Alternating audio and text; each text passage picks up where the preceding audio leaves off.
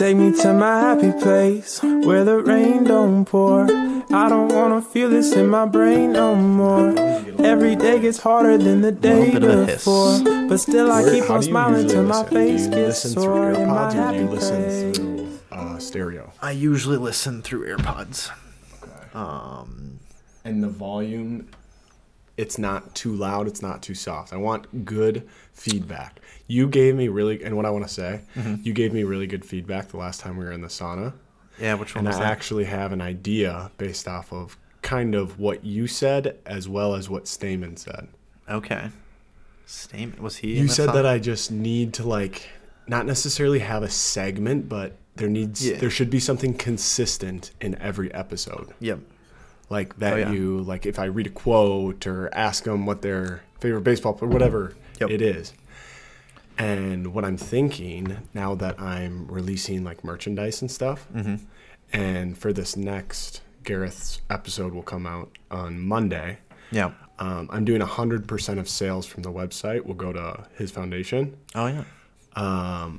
That's obviously not attainable for every guest. Yeah. But I think as I continue to get merchandise, I'll do 25 or probably 25% of profits. Okay. To the guest's choice charity. Okay. So each guest, I'll have them come prepared with a charity that they align with. Yep. And then I think it'll motivate the guests to kind of, use their crowd to raise some money for something that they're passionate about. And it will get people to listen. Gotcha. More new listeners, I guess. Yeah. I like it. Podcast with a purpose. What do you think? Maybe Not that bad? could be your next tagline. The podcast with a purpose. That's not bad. Ooh. I've thought a lot about it. I feel like... well, you're a creative guy. Mm-hmm. Well, yeah, and I don't know if people come with topics, but I put a list. I think some people have ideas. I usually talk to myself during the day. Yeah. When I know I'm going to do a podcast at night, I'll just kind of it's natural because to help. You're kind of getting energy, right? Throughout the day, it's a little nerve-wracking. Or not nerve-wracking, but... A little bit. Exciting, It's which can be nerve-wracking. We got the podcast. Yeah. Well, yeah, and the worst So it's thing... almost just practicing throughout the day. And if I'm not talking to people, I'm just talking to myself. And I'm anticipating what we're going to talk about. Yeah. I feel that's kind of one of the things that I was thinking of. My wife, Sarah, was like, what are you going to talk about on the podcast? And I was like, I don't know. I have a few things that we could go into a lot of detail on, but... We can talk about a vast amount of different things. Yeah. Well, and part of me is just I kind of want to just see where it goes. That's the beauty of it. And that's the beauty of it. And I think that's how your vibe is, where it's hey, I don't have set topics. I don't expect someone to have set topics. And, some people come on here and they want to promote their business or talk about what they do or... And I'm honestly... clear the air. Yeah. Yeah, that's a good way to put it, actually. Yeah. But people have gotten business, when they come on here and promote their business. Yeah, and that's where, I want to be careful with that. Where, for sure. Well, I mean, it's not I guess not for sure. But. It's not like I'm on, Life Kit, NPR, where it's going out to the entire world. Right. But in my line of work, RBC is just, very compliance. I mean, anything the financial services, Yeah, it's all at the end, I'll probably be like, and there's no such thing as, this was not financial advice if we get into that topic or not. But a little disclaimer. Yeah, just put a little disclaimer at the end, just to cover lawsuits. Logan said that whatever for investing is a good idea. I took it as fact. Yeah. But I think, I don't know, I should probably actually say, I think I do actually do a pretty good job of saying if I know if it's a fact or not. Oh, okay. I'm pretty vocal about that. Yeah. I'll say I'm not exactly sure, but I'm pretty sure or something like that. Yeah. But you're always, you've always been a pretty structured kid. You like to know what's next. Sometimes. You like to plan. Yeah. And I feel you're also able to go with the flow. I am. Yeah. I think, Yeah, Sarah is more like, what's the plan? What's the plan? And like oddly between the two of us, Really? I'm more of the whatever you want to do. Spontaneous maybe, or go with the flow is probably the best term, just because I don't know if there's not a plan. I'm just like, all right, let's hang out and figure it out. Yeah. But yeah. I mean, yeah, you've come to the sauna. That just means you have spontaneity in you. Yeah. I mean, the sauna texts don't come out until usually the day of the sauna. I'm so bummed when it's like a night where I'm like, I know, the dog training. I know. The dog training. And we had off. Is that almost done? I want to say we have 2 more weeks of that. Okay. So Monday nights will be free again. So I'll have to get you on a different night string. Yeah, because, and we could probably talk about this on the podcast too. Like, I already started it. Oh, did you really? Yeah. Okay. I can just, start wherever we want. Okay. The whole point is, right, like you listen, so you know. Well, yeah, you just were like, oh, I started it. It always throws people for a loop. But what I'm trying to do is, and like, I don't know if you listened to Harvey Martin's episode. Harvey, was he the... Harvey with Yanni. It was him and Yanni. It was his second time on, right? Second time I think I heard he's kind of like the go with the flow, like... He works with the speaker. San Francisco Giants. Yeah, he's the human the trainer. performance coach. Yep. Yeah. Yep. And he said that he thinks we play a different character when we do different things. Like when you're a dad, you're a different character. When you're a podcaster, you're a different character. And when you're a husband, you're a different character. And I have been thinking about that like nonstop. Yeah. And I was having a conversation with him the other night. And I was like, we were talking about character. And I was like, I think you find your soul when you can live in cohesiveness of all your characters. Right. When all of your characters just start to mesh. Yep. That's when you really find who you are. Well, yeah, and you can be your true, authentic self. Funny you say that. I feel like, so my wife, she's a 1st and 2nd grade teacher, so she kind of has her teacher voice, if you will. Oh, yeah. And then she also teaches bar, so she's a fitness instructor. And what's bar? Bar, oh man. I feel like the way I describe it is it's kind of a mix between yoga and Pilates, kind of. Or like a yoga sculpt, maybe. Okay. But yeah, it's a fitness class, kind of full body workout. She teaches at a studio, Bar 3 in Edina. And shout out. Yeah, shout out to Bar 3. No free ads. No free ads. But yeah, she just loves it. Her mom's a fitness instructor too. But yeah, the character, I feel like her when she's teaching is like this confident, like awesome instructor. And not that she's not confident in what she does, but it's just this new side of her that I don't really get to see that often. And it's kind of cool to see it. And I'm like, wow, this is like impressive how you do this. And I mean, do you ever think she gets like exhausted from one character or moving from one character to another? You know, I think she does, especially in teaching, just being around kids. That can really take a taxing on you if you're going and you're constantly playing this different character. Right. I think that can just drain you. Absolutely. And yeah, and if you feel like you can't be your genuine self, or I feel like it's the you've probably gone through a bunch of like strengths and weaknesses assessments, like, and like in work? Yeah. Like in sports? Or it's I'm trying to think of the right term, but it's like something that like gives you energy.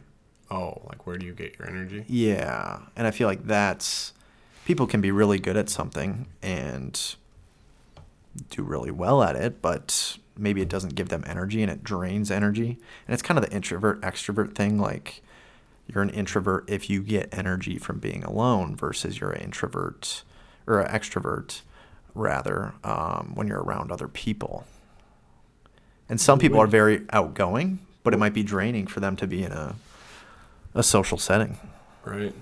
What would you consider yourself as? Oof. I'm like I would say I'm a small group extrovert, if there is such a thing. Okay. I don't love like huge crowds and being in like a group of 50 people, and trying to like mingle or like create new relationships. I feel like I love the small group interaction, or like the sauna. The one-on-one. Yeah, the sauna's like a perfect group where it's Dude, like it's perfect. There's man. always some sort of like cool conversation going. Yes. And you're always meeting someone new. Right. Like I'm always inviting new people. Yeah, and I think that's the cool part. And it's like, even when a few of those Stemper and Bo. And Bo. The Burnsville kid. Yeah. The Burnsville guys. Yeah. Even having them in the sauna and like we get to talking and it's like how many like mutual friends and connections do we have? Right. And just like everybody's doing something super interesting too. I think we're kind of getting to that stage in our life when, you know, people are doing some cool stuff. And yeah, it's fun to learn about and hear about. And I think that's the part that I enjoy about my job. Like every single person's different and they each have their own unique style. Well, yeah. Yeah. And it has to mesh well. Right. But then also like I get to learn about what they do. And I'm like, oh my gosh, like I never would have thought that was a job, or tell me more about that job. And your last job was so structured, being an accountant. Yeah. Like there's one book on how to do that. It's there's a lot of gray areas in accounting, I would say. For sure. But yeah, I like tons of gray areas. Yeah, it's not as black and white as people think. Like, why do you there's think one Donald answer. Trump doesn't pay taxes? Well, yeah. Like, there's lots of gray area. Right. And yeah. If you can manipulate that gray area. Yeah. And I mean, there's all sorts of there's loopholes. People exploit the loopholes. The government covers up the loopholes. There's new loopholes that kind of come up. I think They're smart. Yeah, they're very smart. I think one of the clients that I had when I worked at this Big Four accounting firm, which we'll name this for, but they had a really unique tax structure where they essentially bought a company in, I want to say it was the UK or Ireland. So that's where they're headquartered. And then pretty much all their operations are either in the U.S. or all across the world. But it's a really unique tax strategy where they essentially, the parent company at a lower tax jurisdiction like Ireland or the UK charges the entire company a management fee, which is an expense to a lower or a higher tax jurisdiction. So it's kind of shifting profits from the U.S. essentially to Ireland, and the difference in tax rate could be 35% down to 14% for whatever management fee you could. Right. Yeah. So that was a unique structure. There was a few companies that did it in the Twin Cities, a few bigger companies, but then they closed that loophole.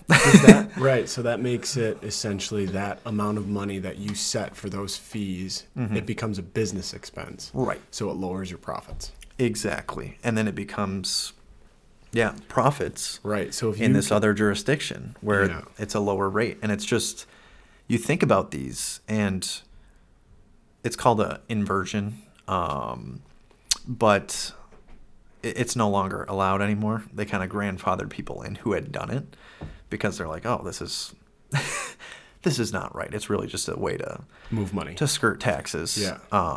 In one place. But yeah, I think, but companies that do that, and the scale of what they do, and there's certain things that you have to do to say that your company's in Ireland or in the UK, or they might have board meetings there. But the cost of flying people over for board meetings and staying at nice hotels, like that is a drop in the bucket compared to the tax savings. And they're like, yeah, we're saving millions of dollars. Millions, if not more. Why wouldn't we do that? So Tens, maybe hundreds of millions. Right. When you're talking about large companies. Yeah. So I think that was one client that I had. And was kind of unique to kind of see the ins and outs of the business and how, yeah, if we can do this tax strategy to save the company millions of dollars, like it's a no-brainer.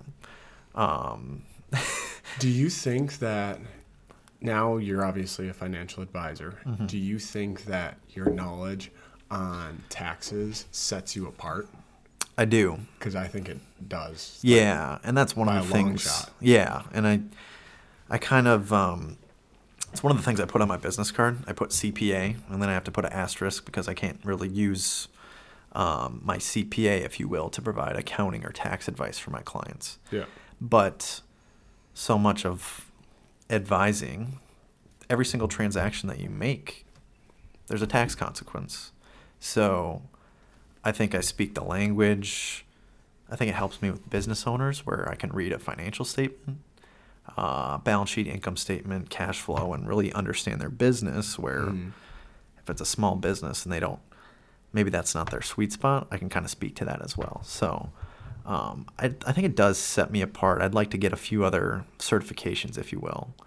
But yeah, I have a few other priorities at the moment for for work. Well, I feel like it's not very common for a financial advisor to really know tax code. You know, it's not. They think a lot of people think that financial advisors should know, but they don't necessarily know.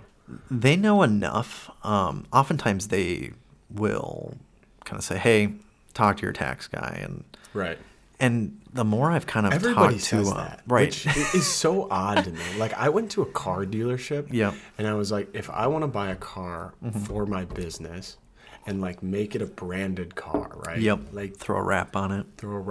Make it Bauer Hour. I was like, what specifications do I need this car to be under to make it tax deductible? And they said we can't give out that advice.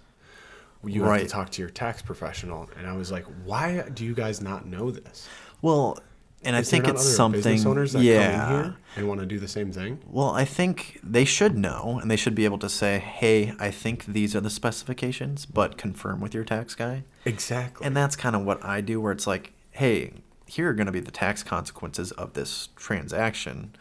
I can kind of give you all of that up front and show you how it kind of impacts your plan, but check with your tax guy to make sure, to confirm. Yeah. And tax guy or gal, I should be inclusive here. Absolutely. It's good. But way to be aware. I wouldn't have caught that one. Well, yeah, I catch myself saying like "you guys," and I think that's a Minnesota thing. But yeah, we all do that. Right. It's tough to get away from. It's just something that we've grown up with. But yeah, I always say confirm, and I think there's just so many regulations, and I mean to protect people too. You don't want financial advisors saying that they're also tax professionals. Yeah. You don't want tax professionals saying they're financial advisors. Or why there not, should though? be. Well, I think it's. You think it's a conflict of interest? Because I feel like it's not a conflict. I think it could be. I think they go hand in hand. It could be a conflict, I think, and the reason I say that is because I'm hiring you to do my finances, right, and you know how taxes work, you can guide me in the right direction to optimize my financial experience. Right. And that's something I do, but I don't want to do the return. And I think there's kind of a different level of, there's this risk of audit for people that are, putting certain things on their return. That's why you get a good tax professional that makes sure that, you're not scheming the system. Right. Well, the way I think about it too, there's some gray areas in the tax code where it's like, hey, can you back up every single contribution that you made to a charitable organization? Like you should have a receipt for that. But, or there's other things like that where it's like, I think I gave this much. Like if someone came and like knocked on my door and said, hey, like, can you support anything that you said on your tax return? Could you actually do it? Yeah. Yeah. So like, and I think but there's I'm kind also of super conservative because the IRS scares me now that they all have guns. They're underfunded, so they have guns. Is that a real? I think that was a fake thing. You know, I can't remember.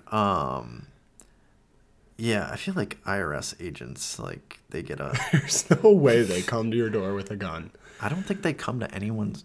Well, I haven't heard of anyone getting audited, but can you imagine a guy, like, showing up with his little briefcase, like, hey, I'm here to audit your taxes. No, yeah, it's like... Okay, this will take not very long. No, I'm curious what an audit from the IRS would look like on a personal tax return.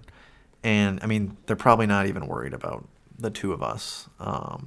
Actually, you'd probably be surprised because it's probably easier for them to come after someone like us rather than someone who has a ton of money that is really good at hiding it. But if you think about it, like, oh, maybe you misstated something by $100 and you owe the IRS $100.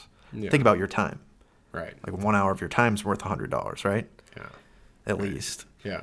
Or at least I like to think so. Yeah, for sure. So they're like, they could find something wrong, but overall they're going after the big fish or the whales out there. Be. Yeah, and I think like if they're going after like couple $100 right here and there, that'd be absurd. And there's so much that they can't like audit everyone, and I think they're starting to get a bunch of systems in place where it's like say they automating. Might be able to at some point. Well, yeah, there was something something I learned at work that was like wild to me. But are you familiar with like cost basis of an investment?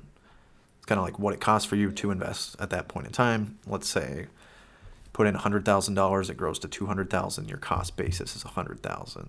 Okay. They didn't start tracking that at financial institutions until it wasn't required until like 2007 or something. What? Right. That makes no sense. So why? Because aren't you only taxed on your gains? Exactly. So you essentially have to go back, and I was helping a client with this because she inherited some money, and you know they've held this stock for forever. And I look at what's at in her account, and like there's no cost basis for any of the investments, and I'm like, okay, if I want to make some changes, I'm not just going to assume that there's zero cost basis. Right. Because then she would pay a bunch of taxes. So I kind of have to go and help her navigate figuring out what the cost basis could be or might be. Or, hey, do you have a form from 1997 when... How to change your password. Right. You got to click forgot password, and then we're going to go to the next screen. Right. But that's real. You probably have to walk some people through that. And I'm just like thinking to myself, like, they didn't require cost basis? Like, are you kidding me? I feel like that should be on every end of the year statement. Right. And it probably is now. And it is now. Like, yeah, after a certain period of time, I can't remember the year. But that just boggled my mind. And, like, I don't know. That's a very, like, easy thing to put on and to require. But it's little things like that, like, the IRS is, like, I don't know, living in the past, like 30 years ago, and trying to catch up with the world today. The IRS has to have plenty of money, or they have to have plenty of funding, though, I don't think you think they're did. underfunded? I think they were underfunded. There was a lot of talk, or I read a few articles about how underfunded the IRS was. And ultimately, they need bodies or people or really good systems in place to kind of zone in on who's someone they should look into. But I feel like if you create really good systems, like it kind of takes care of itself. But the government is very slow to try new things, or it just want someone else to be the test dummy, right? And then they'll catch up in a couple of years. And that's the beauty of like, well, one of the beauties of our democracy here in the U.S. is that, you know, you have the federal government, but then each of the states can kind of do their own things for certain issues, and you know, marijuana. Right. Yeah, exactly. And like enough states can make their own decision on that. How weird is that it can be legal in Colorado, then you can drive across a border and it's illegal and you can go to jail. Yeah, it's wild. That's nuts. I was thinking about that as like a unique, because I knew that at some point soon Minnesota would legalize. And it is like kind of legal, right? It is. It is legal now. but it's kind of. I think it's kind of still up in the air a little bit. It's a very unique thing, and because I think at any point, like a cop or I guess the DEA could bust into a federal weed shops, a federal agent or whatever, right, and shut them down. Yeah, and I think that's the weird risk where any money made through these operations in cannabis or cannabis-related industries, like the federal government could come in and completely shut them down because it is illegal. But it's kind of conflicting with the state laws, and that's where it's as I'm kind of like growing my business and thinking about unique opportunities, I thought about cannabis industry business owners. So I'm like, okay, any advisor who's been doing this for 20 years kind of has an established book, and like they only grow from referrals and right. You know, their existing clients that need help, or they have a rollover of a 401k, let's say. So they're not going after this new, very unique business owner. Yeah. It's like a but I market. Thought about it, and it's just market. Like, yeah, and there's just so much regulation around it, and then the conflicting federal laws versus state laws. They can't really bank at an institution, and like it's still a very cash business because right. they're kind of restricted with what they can put in cash and investments because of this federal government at any point could do something. Yeah. But there's actually specific CPAs that help business owners like that, even in the state of Minnesota, which but yeah, like, do you think that could be conflicting with you and your like current company though, if there's a lot of gray area still where the company wouldn't necessarily support it? Right. Yeah, my company doesn't. I tried Boom. to. Boom. Yeah, and that's it was an absolute dead end. I was like, hey, is there some potential here? And they said, we're not going to touch that yet. We're gonna let someone else and there was actually that. A guy that I talked to in the cities here, and he's kind of a big insurance guy. And seems like a hole in the market. Yeah, and he's kind of these bigger companies aren't supporting. Right. That there's opportunity for new business. Yeah, and kind of what he had told me, Minnesota is one of the most unique places for cannabis because we allow alcohol and cannabis drinks. And this was before the law change where it was legalized. This was even before. Remember when they accidentally passed the law to legalize? Yeah, how do you they're not reading all the sheets? Right. They do the same thing as us with the terms and conditions. They just check the box and move on. Yep. Except yeah, take all my data. Right. As long as I can bypass the screen. So when they had done that, you could essentially sell alcohol at a brewery and also sell THC beverages. Yeah. And Minnesota was the only place in the entire world that could do both of those in one spot. I mean, think about the repercussions of that with driving. Right.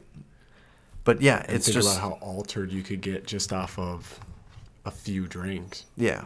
It's very interesting. Two. Have you tried any of the THC drinks? Okay. Yeah. I had one that was like a very small dose, and I didn't feel like any different. Yeah, like 2.5 milligrams or something. Yeah. And they were like, oh, this is perfect microdose. I'm like, this tastes like juice. Yeah. Just nothing else. Just drinking a lemonade. Yeah, and it doesn't have a crazy effect. But same thing with having one beer. Right. It doesn't have much of an effect. It doesn't. I feel like, when you're post 30, it does. I agree, yeah. I stopped. I cut it all. Did you really? Yeah. Alcohol free? No more alcohol. Yeah. And that was kind of my New Year's resolution, but I haven't drank in a month, so. Okay. Well, yeah. I'm glad that you didn't wait till the new year to start being better. It's been on my mind for so long, and I even talk about it on my podcast. Yeah. A lot about how I just think alcohol affects you for so long. I think I have brain fog for a week, maybe even longer. Okay. And is this when you kind of like... Or if you have more than, say, 4 drinks. Yeah. Right. I know. Your body, I think you get more anxious. I think your heart rate raises quicker. I think that it's always, I don't know, there's something that like sits in the back of your mind where you just know that it's not the right thing to be doing. I think, and there's a Netflix series that I just watched that I want to talk about because I think it's wild. And I don't know, we kind of make fun of people who are plant-based and vegan, but on the alcohol-free, I feel like alcohol is going to be what smoking was. Where smoking was socially acceptable. Everyone did it. You could do it everywhere. I think alcohol at some point, probably sooner than we think, is going to be that taboo, like, oh, you drink alcohol? Like, ugh. Yeah. What do you think that might about not be as soon as we think, but I think we're trajecting that way. I think so too. I mean, you're seeing these like bars pop up that are alcohol free. I have not seen one of those. Gosh, I can't remember where I read it, but it was somewhere in New York. Yeah, they had a bar with cocktails. There's a ton of people out there that don't drink. Right. Yeah, exactly. But yeah, is there something that kind of prompted you to kind of start or stop drinking? Stop drinking? Well, I think there's a lot of things. I think that one, it's been on my mind for a long time. And it's just been something that I think that I don't need. One, like, I think a lot of credit goes to alcohol. Like if you're in a social setting and you're, say a funny joke or you know, do something, oh, it's just the alcohol. You know, like he's not actually funny. He's just drinking. So like credit can be passed on to alcohol, which bad credit too. Like if you're acting like an idiot. Yep.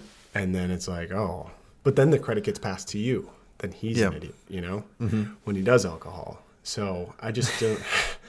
And then we're having a third kid. Yeah. Congratulations. So they're due on August 4th. So they, them? Yeah, we don't know the gender. Are you guys doing a surprise? Yeah. Did you guys do a surprise for Lula? Lula, you did? Yeah. Okay, nice. Yeah.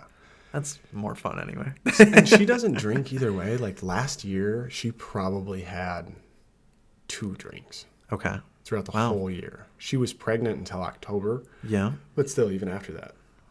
Right. Or no, sorry, she wasn't pregnant at all last year. Okay. Except for the end of the year. Well, I feel like if you go so long without it, you realize that you don't need it. Yeah. And that your life is better, without it. And like, think about how much it makes you age too. Right. You get the baggy eyes, your skin starts to crinkle more. Well, I think about that too I don't want to age quicker. Right. I want to look like I'm younger. There was a video I watched, this like mega billionaire, I forgot his name, but he is trying to like completely reverse aging and get the body of like an 18-year-old, and he's spending like millions and millions of dollars like on his body. It's not really, I don't know if he's done like plastic surgeries, but like he's really fit. I'll have to show or find the video for you at some point. But what's the stuff that they Botox? Yeah, Botox. I mean, stops with wrinkles. I mean, but that's all like cosmetic or like appearance. He's more so like, I'm going to reverse aging by my fitness and my sleep and my diet. Do you know?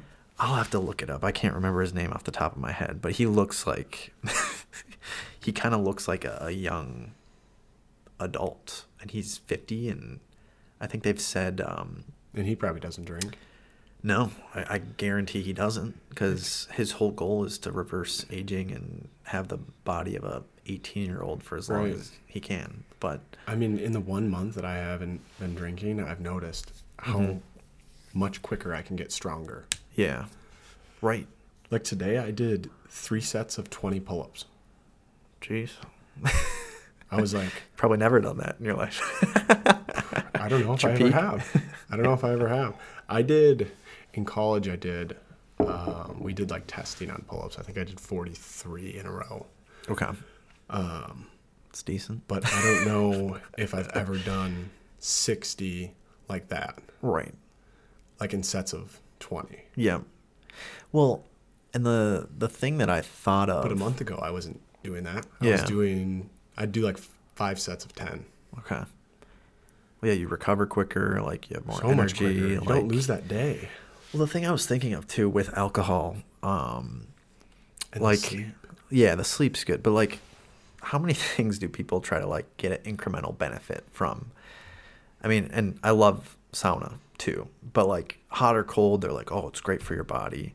You know what would be great for your body? If you stopped drinking alcohol, or you got better sleep, or like, but people are kind of looking for these other things. And then I think, right, I can drain the alcohol quick by going in a sauna. Right. Or I don't know, it's even like these new like diet pills that are coming out that are supposed to help curb your hunger and help you lose weight. I feel like what kind of diet pills? I forgot I feel like I forgot this too. Talking about. Yeah, it's there was some, and the reason I know this was more recent. I mean, there's been diet pills for probably for a long however time. long that people would buy them. You know, yeah. For real, probably. If it will sell them, yeah, people will buy them. We'll sell them and make money on them. But there were these new ones that came out. I forgot the company, but I remember it was pretty recent because there was a few like stocks that went down because of this news of this new diet pill, and it was couldn't remember if it was like Pepsi or Coke or like some kind of sweets, because they thought people would not be as, and if this is sold to the masses, it's going to impact the demand for unhealthy foods. Right. It was like Nabisco or Frito-Lay or whatever. So other big companies put a stop to it. I don't think so. Am I misinterpreting that? No, I think the diet pills are still out there. I just don't know.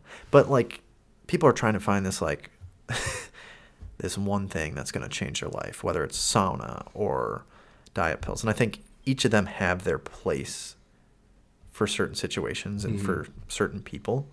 But if you really wanted to improve your life and improve your health, diet, exercise, sleep. Probably sleep like is the most important. And I know Joe Rogan has a huge thing when I stopped drinking too, is you notice how bad your sleep is. If you wear like a Apple Watch or a Garmin watch, and you track your sleep, drink a couple beers and go sleep and compare it to a night where you hadn't. You know, I used to track my sleep on the watch, but stopped doing it. I just feel like but yeah, that's why I know a lot of people wear those Whoops. Yeah, I have a few friends that have the Whoop. There's also the Ring. I think there's like an Aura Ring or my wife got the Evie. It's like the next brand of I saw ring. That Aura Ring. That kind of looks cool. Yeah. I think it gets your heart rate too. Yeah, it looks at a lot of stuff, and it's all really accessible, and you can see a lot of that data, which I think is, I mean, if you're thinking about making a life change and you see how poor your sleep is from having a drink or 2 or 4 or whatever it is, I think that could help push people in the right direction to make a change. Yeah. I think, and but also... I'm not like shaming anyone who drinks, because for the last 12 years, I definitely have been drinking in excess, like too much, you know? And that's another reason right there is I've been doing it so long that I really haven't had any sort of break from it. Right. But if you sit back and like reflect or think, or if like Amy's pregnant and you're like, hey, I'm not going to drink when you're pregnant because you're not drinking. Do you know how miserable it sounds to try and take care of 3 kids?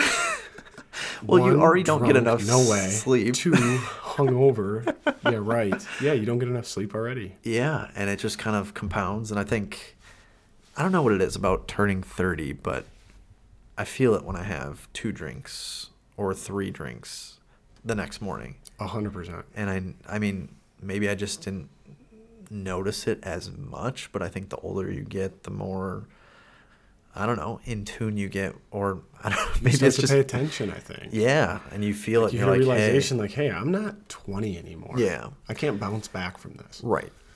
And there's just so much social pressure with drinking sometimes. And even in college, it's like, oh, you're not, like, if you didn't drink in college, you were like, weirdo. Like, yeah, but that's like a very like good decision. Yeah, very good decision. Especially being an athlete, right? Like we probably shouldn't have been drinking. Yeah, like after a baseball doubleheader, it's like, all right, we're gonna have a night out on the town. That's the last thing you need. No, yeah, zero recovery, especially as a pitcher when you like your arm. Yeah, it's gonna fall off, and you have to pitch on like a lot of times. I was pitching on 2 or 3 days rest. Mm-hmm. Like that's quick turnaround. Right. Yeah, and if you're drinking during that, I don't know if I didn't drink a whole lot during season. Mm-hmm. I mean, obviously everyone did here and there, but I don't think at a crazy amount, especially my last couple of years. Yeah. It really slowed down. Okay. Yeah. Because you're also on the road like every weekend. Right. And you're not going to show up to a game hungover. Yeah. Well, especially if you're a leader on the team. You know. Yeah, that's true. I was a captain my junior and senior year, so if I'm showing up hungover, then everyone's going to think that they can show up hungover. Yeah, and that's the norm. And hey, if Mitch is doing it, and then we're not playing for the national championship. Right. Right? We're playing for the next celebration. Mm-hmm. And it's like the celebration's at the end of the year. Yeah. let's hit it. Yeah. Then. Let's be the team that gets to end the season on a win, not a loss. Yeah, and it was probably partially, it's who you surround yourself with too. Mm-hmm. Like Eric at that time had been my roommate for 5 years, and he was kind of just getting into his faith journey, so he was really slowing down on it too. But even like after college, it's just like that's how we know how to get together is, hey, let's go get a beer. Yeah. Well, and that's another topic that I've thought about so much, and I'm glad that you brought this up, but it's like do we need to have a sauna sesh to like hang out, or do we need to do a podcast to hang out? Like, do we need to have production? Do we need to have something, or like, and I don't know at what age this happens. It's probably college, like after college. When is the last time you like just invited someone over to like hang out at your house?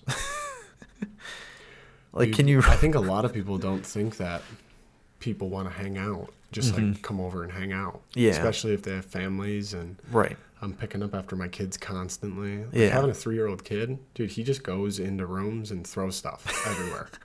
And then you're picking up in that room, and then he goes in the next room and messes that up. Right. You're picking up after him again. It's like just a little tornado. Do you want to come hang out? Like, yeah. Do you want to witness not. this? Yeah. Probably not.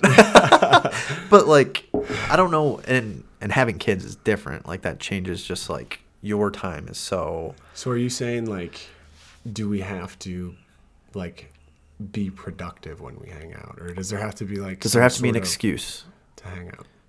Like and maybe it's as simple as, hey, Mitch, like we're like adult friends. Do you want to go for a walk together? Like I feel like and just talk. Yeah. And hang out. Yeah. Because I think there's this thing that's missing, and it's like it's this friendship and connection. And people would be like, well, that's homosexual. Right. They might say that, but it's like, actually, I just really enjoy Mitch's company. Right. I don't get to connect with him as much, and we don't really need an excuse. Talk about different things that you talk about necessarily with your wife. Or I know. Yeah, exactly. See like what kind of issues we're both dealing with. Right. And it's just like this community and this support. Right. And it kind of reminds me of this other article that I read. Have you heard the term friendship recession? I think you've said that in the song. Did I? Yeah. Okay. But, yeah, it got me thinking, and it's like the people with at least 6 or more close friends do more things out in the community, or talk to a stranger, and they did this whole study on kind of the impact of having more than 6 close friends. And like you're a better member of society when you have more close friends. And I think that makes sense. Yeah. And I thought about this during the pandemic too, because I mean, we're all isolated, and I feel like you couldn't just hang out with people. And it oddly like brought some people together. Could, but you had to like sneak it weirdly. Right. Weird. And then it's like, oh, that's bad. And then half the people think that you're doing like the worst thing in the world, and half the people don't care. Right. But there is this just missing like connection or community, or I think it's just harder to make adult friends. Like, totally. think about your friends, your close friends.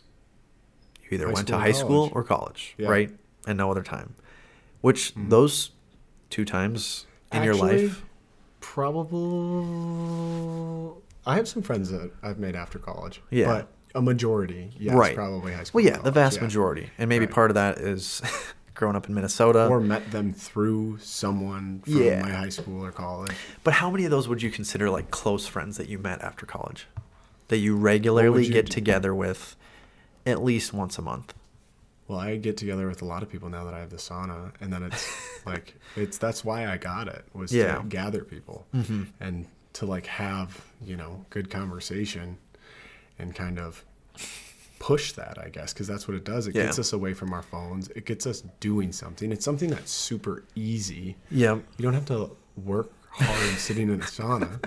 You just have to be present. Sometimes you have to work hard staying in the sauna. Sometimes you have to work hard staying in the sauna, for sure. Yeah. I think and that kind of just like Staмен's the pilot. Yeah. He douses it with water, smokes us out after 5 minutes. Oh man. Yeah, I talked to him a little. It was probably a few weeks ago. I don't know does he listen? I don't know. No. Maybe. But this kind of reminds me also of like growing up being your friend, because when Mitch is like, "Hey, like, want to come over?" Like, yeah, I'll come over. And you never know what you're going to like show up to, because Mitch is always like, how can I get all my buddies together? And like, we could get this big group, and it could be like, I could show up and there'd be like 6 dudes. We're all like 15 or 16 years old. And it's like different friend groups. Yeah, let's hang out. And I think that's kind of the cool thing about you, is you're like this connector, where it's like your friends all kind of become friends or friendly enough to get to know each other or have conversations, where it's like some people, I think, you know, they have their one friend group and they have another friend group. Limited amount and if they're going to do one thing with this friend group, we're not going to invite another friend group because they might not know each other, and it's you don't more exclusive. Right. And there's a time and place for like some of that. For sure. But yeah, you are always just like, all my friends are friends of everyone. And I'm going to force it on them. Yes. Yeah. Come over to the sauna. You have no idea who's coming over. Yeah. I wonder what that trait comes from. I wonder if it maybe like at a certain time in my life, I felt like I was excluded from certain friend groups, or so like I always make it a thing to include everybody involved. Because I know what it feels like to be excluded. Yeah. And I think everybody knows that feeling. Yeah. And it's kind of a crappy feeling. Right. To feel excluded. Or if for some reason, like there's been a few times in my life where I've like accidentally excluded someone, and they bring it up, and I feel horrible. I'm just like, I cannot believe it. Like, and I don't know. It's just this awful feeling. I'm like, I would never want to exclude anyone. Like, thank you for telling me so I can fix it and be better. But like, dang, that that really gets me, where I'm just like, man, like I didn't even think about it from their perspective. But I think it's good to be told. I think the worst thing is if you do that to someone and they don't speak up and tell you, and because then you can't really improve. But yeah. And like, I mean, people are always looking for things to do during the week outside, I think, of drinking. Oh yeah. And like, they still want to gather, and they still want to show face and have conversation and get out of their house. Yeah. And I mean, the sauna's so easy because it's an hour. It takes an hour. It takes about an hour, hour and a half. Yeah. Hour and a half. Because you do 3 15-minute rounds, which is about 45 minutes. Yeah. Then 5 to 10 minutes in between each round, depending on how cold it is. And then maybe a fourth round if you're kind of all still wanting to chat. If the conversation's flowing. I feel like every time I've come over, there's been a fourth round where we're fully clothed and like have our sweatshirt and jacket. Warm up in the sauna. Yeah, warm up, leave the door open. But yeah, it is. I think there is this yearning for like connection and friendship and like opportunities to do that outside of. And it's a place to come and groove, right? Like, it's a place to come improve your lifestyle. Like, you're making new connections. Mm-hmm. You're doing something that's healthy. Mm-hmm. And, yeah, I mean, just right there. Yeah. Like, how important are those two things? Yeah. No, making new connections and doing something that's healthy. Yeah, and just getting out of your little box. I feel like the times when I get really anxious. Probably anxious would be when I'm at home for too long for like sure an extended period of time. Even when you work from home an entire day, it's like, okay, I gotta be intentional on getting outside and going on a walk. I need to go talk to someone. Like, I need to do something. Call someone or talk to my dog or I need to, our brains need to be kind of constantly occupied. I mean, that's why entertainment's so big now. Like, think about how much entertainment we receive every day. Yeah, and I think about that too, like being entertained or doing entertaining things and like filling your time with that and having to do those to not feel anxious. Like, there's probably two sides of the spectrum there where it's like, hey, you could just be always doing something and you never even sit down and reflect, but life's very interesting. Or you have the flip side where it's like, man, I've been sitting at home and I'm feeling anxious because of it. How often do you think you actually sit down and reflect? Oh, it's very few times other than when I meditate or something. Do you meditate? I don't do it as much. I mean, I love the idea of it, but I feel like I just make excuses and don't find the time. Yeah. It's hard. It's really hard. I don't enough. Sometimes I will stop what I'm doing. I'll sit down and breathe. Yep. But that's if tensions get high. Right. And like I need to. But like we'll have silences in the sauna for 30 seconds a minute. Right. And like that's fine.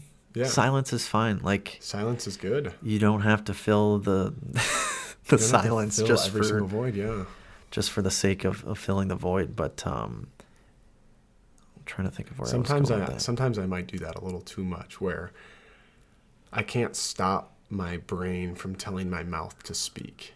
Like, sometimes if I don't, but the reason that I do this is because I have troubles following along in conversations if I hit something that I don't understand. Okay. So I have to ask questions. Yeah. Or I have to, like, gain a better understanding. It helps me listen better. Yeah. Well, I think that's a great quality to be, like, intellectually curious and ask questions. And yeah. I feel like one of the quotes from John Gallardi, our football coach up at St. John's, not that I played football, but he's a legend. Yeah. Isn't he like 150? Well, no, he passed when I was did he? Junior, I want to say. But I got to take his leadership lessons class. And then he had a theory of coaching football class, which was essentially just a speed dating class. Really? You just talk to people? Kinda. I mean, you just like, he just wanted people to connect and talk. And his big thing, or what he said a lot, was you don't have to be interesting. You just have to be interested in what someone else is saying. That's amazing. That resonates with me so much. Right. That's the whole premise of this podcast. Right, exactly. And it's not like I'm super interesting. I'm just a regular guy. But and we're all unique. Well, yeah, we each have our own experience that we can talk about, which is, I think, is fun to talk about. Right. And the way that we react and the way that our emotions work works different for each person.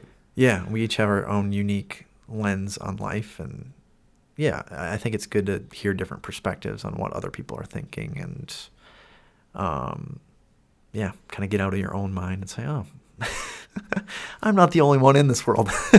That's super important. That's the background of my phone. I think I read this on the last podcast that I did, but it's really important. It's do nothing from selfish ambition or conceit, but in humility, count others more significant than yourselves. When you're feeling anxious, when you're feeling depressed, stop thinking about yourself. Right. Think about others. Do something for others. Yeah. It will make you feel better. Yeah, there's so many studies on gratitude and being grateful and giving back and the benefits of that. I think it's easy to get so absorbed into what we're doing or what we're thinking or the goals that we have or our job or the perception too. I think I've thought a lot about that too, just like perception, and I feel like I watch a lot of YouTube videos. I was going to quote another YouTube video, but that's okay. Quote as many YouTube videos. I can't remember if it was Jordan Peterson or not. Jordan Peterson spits a lot of facts. Yeah. He talked about intrinsic motivation versus extrinsic motivation, where think about anything that you want to do. Like, is there something that you want to do right now? Or maybe it's something that you want to buy. Thinking like, why do I want to buy that? Do I want to buy that because it's going to make me feel good? And is that making me feel good because of social reasons? How others will perceive me? Or is it something that's going to make me feel good and nobody else really knows about it? Right. And I don't know if I explained that extremely well. No, I think you did explain it really well. It's kind of like, do I want to buy this, or like... Do I want to buy this for me, or do I want to buy this for the perception of who I want people to think I am? Right. Or yeah, like, oh, look at my fancy new... Or do I want this to be a distraction? Right. Yeah. Exactly. So I think happier people focus on intrinsic motivators rather than extrinsic. So let's say it's like a status thing where it's like, hey, I want to get this new house because... But it's not always a status thing, right? Not always. Like just because you buy something expensive doesn't mean that it's a status thing. Right. Yeah, you could buy something expensive because it's a really high quality thing and it makes you feel good. Yeah. And it makes you confident in yourself. If it's like a clothing item or a pair of shoes, you're like, hey, I love how this makes me feel, regardless of what anyone else thinks about this brand or this type of thing. Right. Like yeah. So, yeah, and it's not like absolute, like everything's... I only do this for intrinsic reasons versus extrinsic. There's a lot of things that go into it. Yeah, but yeah, it was one of the things I thought about just with perception. It's like, and if you thought about like the things that you really value in life, and I think about it where it's like, what do I value? Am I spending my time on things that I value? Am I spending my money on things that I value? Or my attention? Or am I spending most of my time or money on something that's not in my top 3 values? And why am I doing that? Right. It's something I think about a lot. I mean, you could tie that right into what we were just talking about with alcohol, right? Like, is that necessarily part of your values? But you might spend tens of thousands of dollars on it. Right. Per year. Absolutely. Yeah. And is that the top thing? Do you like how it makes you feel? Potentially. In the moment, I think short term. In the moment, yeah. Always. Well, it's kind of looking at like the short term versus long term thinking too. I mean, you've known me since kindergarten? I think we were in the same class, and then never again. Maybe even before that. Preschool. Did you go to preschool U? Yeah. Yeah. So did preschool U in Maple Grove. I'm sure we crossed paths at some point when we were little 4 or 5 year old shitheads. Yeah. Exactly. But you've known me forever. Like, I've always been like a long term thinker and saver, and but yeah, I feel like some people aren't. They're more short term. And perfect example of that was you always took your time breaking in baseball gloves. Like you always took a while because you wanted it to be done correctly so that you could use the glove for a long period of time, and that you got the longest effect from the glove. That's something that you remember that I don't. Random, but I think I had like 2 gloves, one in high school primarily, and then one in college. Yeah, you had that Heart of the Hide, the red one in high school. Yeah. Didn't you have a TPX before that, though? Kind of a raggedy old glove? I think I actually used Isaac Collins' glove. Like a small glove? It's like a really small infielder glove. And that was when we were probably why you 12 got or 13. So good, though. Yeah, started using the appropriate equipment. Yeah. When you use a smaller glove and if you can still make the play? Yeah. No, I think... I used his for maybe a season. I feel like that was before high school, though. But then I started buying some decent gloves. I always remember you being, like, helping me out even when I was breaking in gloves. Like if I got a new glove, you got to break it in like this. Yeah, two in the pinky, and then yeah. But we grew up playing together, so like that's how we got tips. There were so many times I feel like you'd be like, "Hey, I just got a new glove. You like want to come over and play catch for like hours on end? Just break it." We'll do divers, and I'll never forget when we were in the hockey ring, and my dad was hitting us fungos. The hockey rinks at Kerber. Oh, really? And my dad was hitting us fungos, and we were like wrestling. We were shoving each other out of the way. We were diving. We were muddy after. Yeah, my dad's just hitting line drives and ground balls. We probably made up some game. Oh, yeah. Like first one to 100 or something. Which is like shoving me out of the way. Yeah. You were shoving me too. You always shoved me back. Oh, yeah. I mean, you were like always bigger and stronger than me. So. But you always pushed yourself to try and be bigger and stronger than me. So you never backed down. Yeah, but. Like you were never afraid to wrestle. Yeah, I remember that period of time when like, hey, are we gonna wrestle? Let's wrestle. Yeah. Wrestling's good, dude. It's a good thing that kids wrestle. You should know how to kind of hold your own in some sort of altercation if things escalate. Yeah, if things get really bad. I think so. I think about I started boxing like probably a month or two ago, and I did it because I was like, I've never been in a fist fight. And if a crazy altercation, like if it does, the 0.001% chance that something happens, yeah, and like my kids are in danger, and I'm not able to defend them, yeah, well, like, what am I doing as a father? Have you had those like dreams or thoughts that pop up into your head, like, what if this happens to my kids? Like, I'm gonna have to like really step up and like protect them, or. That's why I started boxing, seriously. And what I realized is that if I were to ever get into a fight, I would have gotten my ass kicked. Yeah. Boxing is hard. And it is really tiring. Oh, yeah. So if you're ever fighting an inexperienced person, just tire them out. Yeah. Let them throw all the punches, give them 30 seconds to a minute, and then tackle them. Yep. And you'll be just fine. But the thing with that is that a lot of people nowadays are actually trained, because a lot of people train in wrestling or jiu-jitsu or boxing. Yep. Like it's some a very sort of popular workout nowadays. Martial arts. Yeah. Yeah. No, I think back to hitting grounders with your dad. I feel like there were so many memories of our childhood where it's your dad like hitting us fly balls or hitting us, grounders in the infield. What we did when we hung out. And my dad was the baseball coach, and we played on every single team. I really liked the podcast with him, by the way. Did you like that? Yeah, that I would have loved to see the gift in like some visual way, but I thought about videotaping it, but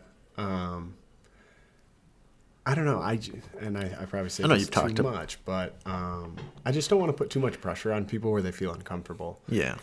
And most people haven't been on camera, and we talk about different characters. People, I think, naturally can play a different character when something new is put in front of them. Right. And I want to have good, authentic conversation. I don't want anything to get in the way of that. Exactly. So I want to put my focus on the conversation. I like. And I like that you're like, hey, this is what I want it to be. Having a camera or some visual effects like is not gonna meet that need. I would ideally, and this is an idea that I've had, like to do a cartoon. If like people did want a visual, I could do some sort of just cartoon setup of me and the guest. And then like I'm sure AI could create something. I was just gonna say that. Like have a AI do a cartoon based on the audio of this audio file and go. Like, I'm sure AI has the ability to do that. The person that you're talking to, and you could make it look pretty legit, I bet. Yeah. Probably take a lot of editing. Or thought, maybe. Yeah. And editing is not... I mean, you can find anything on YouTube, but you have to know what to search for. Because sometimes you're not always... Like, especially when I'm doing the audio, I obviously want... Like, I tinker with the audio all the time because I want the best audio experience for the listener. Because Right. I know that goes a long way when I listen to a podcast. Like if the audio is really good, You're just I going to really turn appreciate it. that. Yeah, if it's bad, you're like, I'm not listening to this. I'm not listening turn to it this off. crap. Exactly. Yeah. And where was I going with that? I don't know. AI, visual. Where was I going with that? That had something. Maybe it'll come back to me. I don't exactly know. But yeah, I don't know. Implementing a cartoon. I hired this guy who reached out to me via email, and I thought he got my lead from Spotify or something. Because the podcast gets, I want to say, like 4,000 impressions a week. Oh. So that means 4,000 people see the podcast or get recommended the podcast. Yep. Or, okay. Yep. Kind of like. So it's becoming a recognizable thing, right? So Spotify recognizes that I'm posting relatively consistent content. Yeah. And that helps the algorithm it or does, whatever it is. Because 85% of podcasts stop after the first 5 episodes. Really? So Spotify wants to reward the people that are consistent. Interesting. And it makes sense. Yeah, it makes sense with anything. Like if you're doing a LinkedIn post or an Instagram post, like what's going to be pushed up to the top of people's feed? It's the people that are consistent. So Exactly. Recommended podcasts. And most people don't even notice them. But honestly, if they see the logo, that's all that really matters, because the logo is kind of the brand, right? Yeah. Well, I'm curious to hear like what your goals are. Like what's your end goal for this podcast? I know. I wouldn't necessarily say there is any sort of end goal. But right now, I think about it like I have one thing that pays my bills. I have my real estate. That's kind of my long-term payoff. And then I need to find something that fills my cup. Yeah. Right? That I enjoy doing. Yep. Hopefully, at some point, the thing that fills my cup will do. Did you hear that? I did. Low battery, charge your glasses for full functionality. These meta glasses. But hopefully one thing that fills my cup can replace also the things that pay my bills. Right. Or also pay my bills. And you do them simultaneously. Yeah. We get one shot at life. Yeah. I'm not going to spend my entire life doing something that other people want me to do, or that other people think that I should do. Right. I want to do what I want to do. And I'm trying to find, what I'm passionate about. Because my whole life I was passionate about sports. Right. And that was the easy thing to rely on. What happens when sports go away, Mitch? Exactly. You're an adult. I mean, there's a lot of athletes that have post-athletic depression and anxiety, like high levels of it. I think that's really common. I don't know why hockey would be more common than other sports, but I feel like I've heard that from a lot of hockey players, where it's like once you stop playing hockey, that's like your identity. So yeah, I've heard that from a lot of baseball players too. Yeah. Because think about in college, I mean, it's a full-time job. It takes maybe a D2, yeah.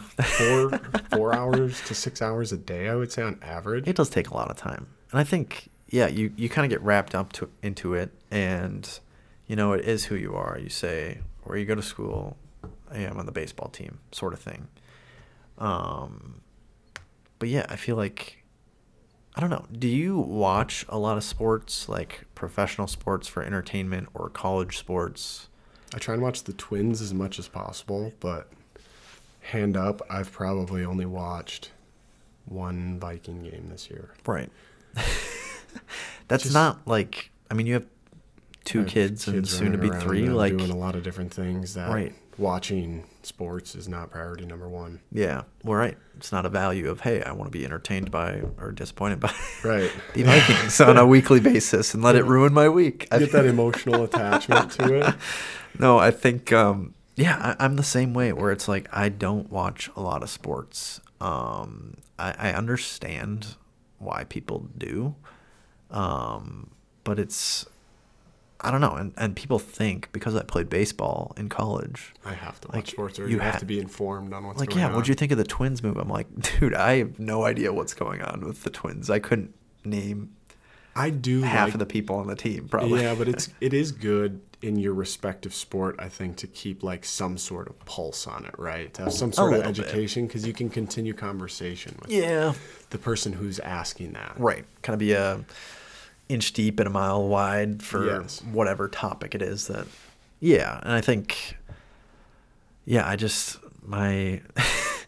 don't know what it is. Why do people... It's hard to sit down and watch an entire sporting event, especially with how many commercials and stops there are. Well, football in particular, I can't watch. It's like crazy. Football's ridiculous. Yeah.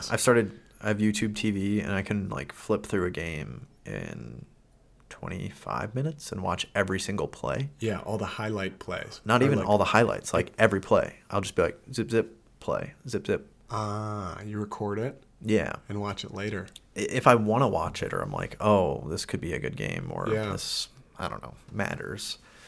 But yeah, I will never sit down and watch a full football game. And have you been to a Vikings game?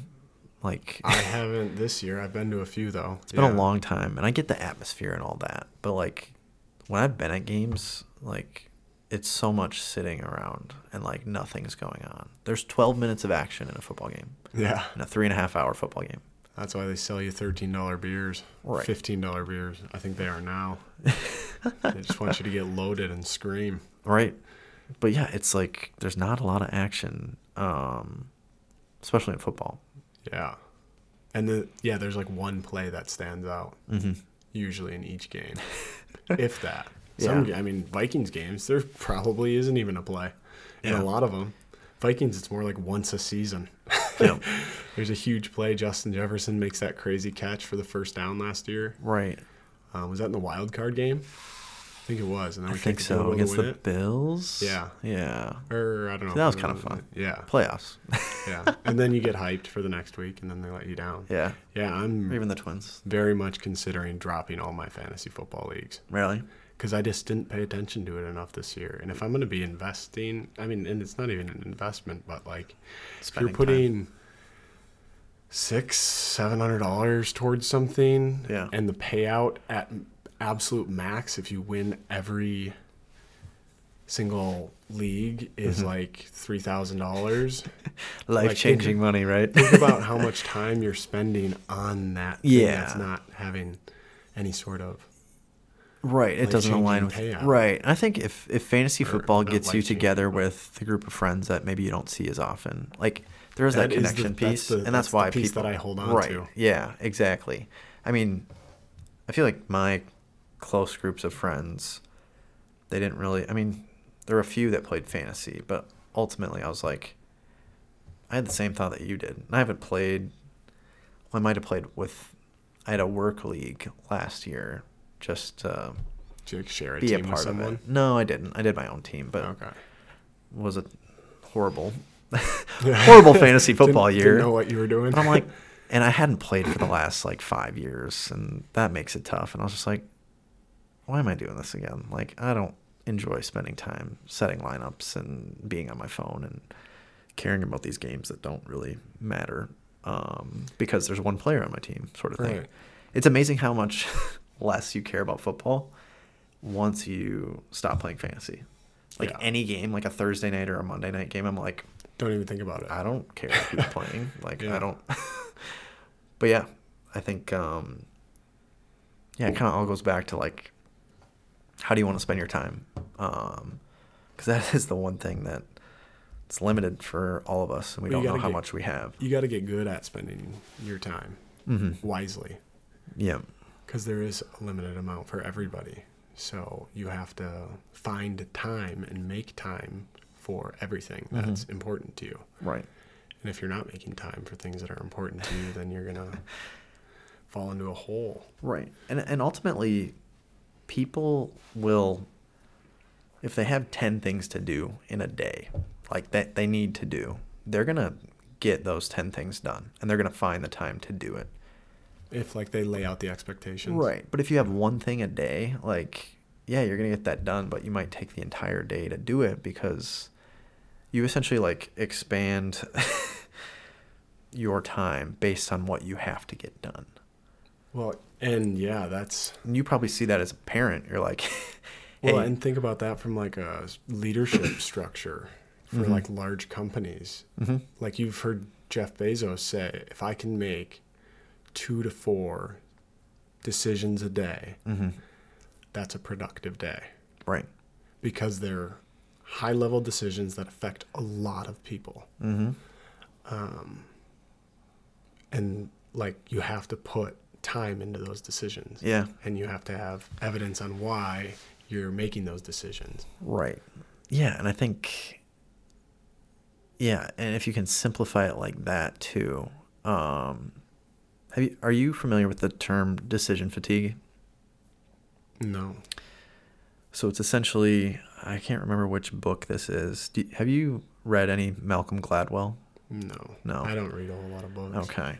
I don't think I read one book last year. Okay. I have one book to read this year. It's called The Go-Giver, but that's the only one on my Gotcha. list. Well, Malcolm Gladwell, he does a lot of like very interesting books. I'm trying to think of Outliers is probably his most famous one. Are they fiction or nonfiction? Nonfiction. And it's kind of talking about a certain topic and how, so for Outliers, for example, he talked about how, like, why do hockey players, why are most of them born in the first 3 months of the year that make it to the NHL? And his whole thought behind it and what's been studied. Is that like a real statistic? This is a real thing. If you look at a lot of NHL players, they're born January, February, March, kind of that first quarter of the year. But it's because if you're born, that's when the cutoff date is. It's like the year. So for baseball, it was different. For us, it was probably August, where you're the oldest one for baseball. Yeah. I was born in September. Like, if you are just incrementally bigger or more physically developed, you get put on the better teams. Right. And then you get better coaches. And it's all and you have based better off the year you're competition. born. And it's all just like exponentially you're getting all these experiences which propel you to the level of the NHL in this example. So much sense. But he kind of goes through a lot of these, like, why is it this way? Or why are there so many NHL players who were born in January, February, or March? And he kind of like explores some of those hidden issues or like hidden things. There's like, it's kind of like Freakonomics. If you read the draft for the Freakonomics NHL is each year when you turn 18. So like this year would have been the 2005 draft. Right. And there's only one time to get drafted. So when you're 18, you're not always fully developed. Right. So if you have 6 months, 9 months, 10, almost 12 months on someone, that can give you a huge lead or separation. Right. I'm trying to think of where I was going with the Malcolm Gladwell, the reading. We went off in tangents. It's easy to do. That happens often. It's easy to do. I do that all the time. I mean, I did it earlier in this. I just forgot what I was trying to get to. Because you always have like a point in your mind, and then you veer in so many directions, you lose where the point was, and you're like, darn it. Dang it, what were we talking about? We have to Hopefully go I'll get back that one 5 later. different. Yeah. We'll throw the line out again. We'll catch something else. Yep, exactly. Love the fishing analogy. It's because I'm looking at this water. Yeah, you got all On these the artwork. all the artwork here. Yeah, it's the gallery wall. Okay. Who picks out the artwork in your house? Both Amy and I. Okay. Or their gifts. Oh. But we, when we travel, most of it has been out of country. I'm trying to think if any of these are in country, but when we travel out of country, we make sure to buy a piece of art. Gotcha. Nice. From like a local guy. Okay. That's cool. Yeah, I feel like you guys have a lot of artwork. Yeah. That one's from Belize. That one's from Colombia. That one's from Sweden, Paris, Barcelona. Nice. Yeah. You guys travel a decent amount, don't you? What's a decent amount? You're well traveled, where you've been to many different countries together. Kind of. Been to Hawaii. We've been to Belize. We've been to a few different places in Europe. And Mexico. Mexico was for someone's wedding. Yeah. In Cabo. That was nuts. That was a week long of just Were you on the partying. Colombia trip? Yeah. Okay. Yeah, that was crazy. Yeah, we did a whole podcast on it. Oh yeah, I forgot about that. I remember we were, because I played softball with a bunch of those guys, and it's like, hey, the whole team's gonna be gone. We're all gonna be in Columbia. I remember that. Sweet. That night they were talking Canceled. about, the kids are playing or whatever. We're supposed to be playing a softball game. Did you make sure to notify the administrator or whatever? The league guy? Like the last second, we're forfeiting. Can't find enough subs. Yeah. Softball is one of those things where it's just hard to quit, but it's one of those things where I do it because I like the guys that I do it with, but I don't like playing softball that much. You would have quit softball if baseball wasn't such a bad experience. Probably. If the Angels was a better experience, you would have quit softball and you would have played for the Angels. Probably. I enjoyed, I don't know. We were wide open at shortstop this last year. Were you really?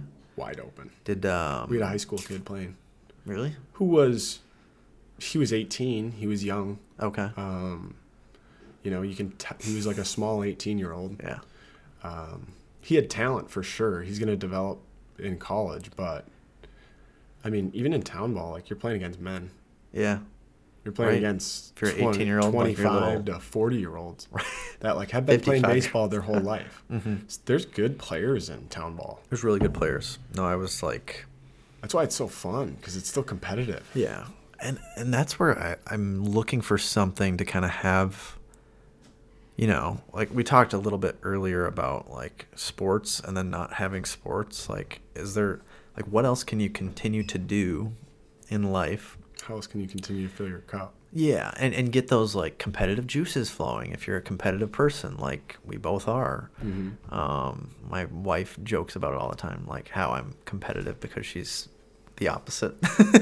Yeah. Or I'm like, hey, I'm trying to get her into pickleball, and she's a little hesitant at first, but we enjoy doing it now. I think it's touched on that in the speech at your wedding. During the groom's dinner. Oh, yeah, I think you did. Your competitiveness. Yeah, I really liked your speech in Toph's. I thought that was cool. He did not read off anything, but you could tell that he prepared that. Right. We had talked the previous week about doing speeches. And I was like, I'm for sure doing one. And he's like, I'm going to do one too. I've been kind of thinking about it. He did a really good job. Public speaking, I was very impressed. You guys both did. I feel like that was such a cool, unique thing that, when else do you get to share things like that with some of the closest friends? I know, you just opened the floor. That was so awesome. Yeah, and I love that. I can't remember where we got that idea, but we kind of just opened it up to everybody at the groom's dinner night before, and whoever wants to give a speech or talk, they do. And it was the perfect time to do it because it was 30 people. Yeah. And they were all close to you, so they were all intentional about listening. Yeah. Right. It was easy to grasp everybody's attention, where when you're talking in front of 150 or 200 people, it's tougher. People are talking, side conversations everywhere. Exactly. Yeah, that same kind of format was at Jones's wedding. And what I was going to say is in Sweden, they do that same thing at the wedding. No kidding. Kind of an open mic. Hey, would you like to speak about the... Wow. There was 20 speeches at this wedding, this Swedish wedding that was in Estonia. There was dances in the middle of it. Where were you at a wedding in Estonia? Yeah, that was wild. A Swedish wedding in Estonia. Who? So we traveled from Sweden to Estonia. Who do you know in... Amy's sister has a friend that was a foreign exchange student at Osseo Senior High. Okay. Yeah, and invited the whole family. That is so plus cool. Amy and I. Yeah. And we went. It was awesome. Swedes are fun people. Yeah. Very down to earth, Scandinavian. Yeah. That's Minnesota roots. Yeah. So it was really easy to connect with people. It's so cool to experience someone else's culture or way of life, in a huge setting like that, where it's hey, this is... It was all in Swedish. Right. They were all speaking Swedish, so we cool. didn't understand anything. You're just uh-huh. You're yeah, smiling. But you get the vibe still, right? When everybody laughs, or you kind of... Well, it's amazing how much you can pick up, with body language. Yeah. Of and how much communication is body language. Yeah, that's why I Half of love it. meeting with people in person. Like, Yeah. whenever it is, it's like you pick up on things, and like you can adjust the conversation too. Like, if you were like super disinterested in something I'm saying on the podcast, you'd just be like stone face. But Shut up. Let's move on to another topic. Hey, we're gonna cut that part out. Yeah. That was horrible. No, but like you pick up on those like subtle cues.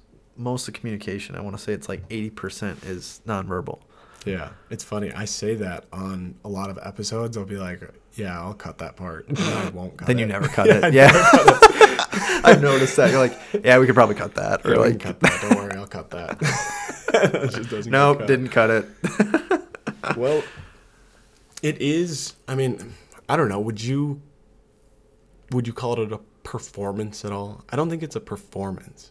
I really think that we would have, if we took away these microphones and like in that setting you were talking about earlier where I just called you to come over and hang out. Yeah. I think we would have 99.9% of the conversation would be the same. Yeah.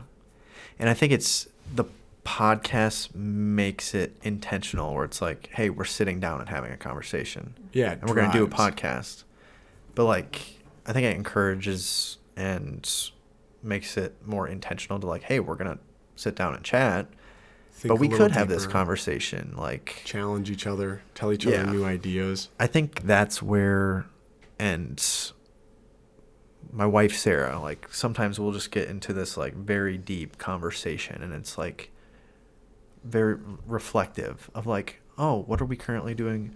Or what did we learn from this church service or this Netflix documentary? And we like get into really deep conversation. I love that. And it's hard to like create that. And I think podcasting creates that and allows other people to kind of be a part of it, which is the cool part about it. Yeah, it brings anyone into the conversation. Right. It's like we're hanging out with, couple hundred extra other people right now. Right. Yeah, it might be not this moment. Yeah, but it's a week from now, but in a way, it is public speaking. Mm-hmm.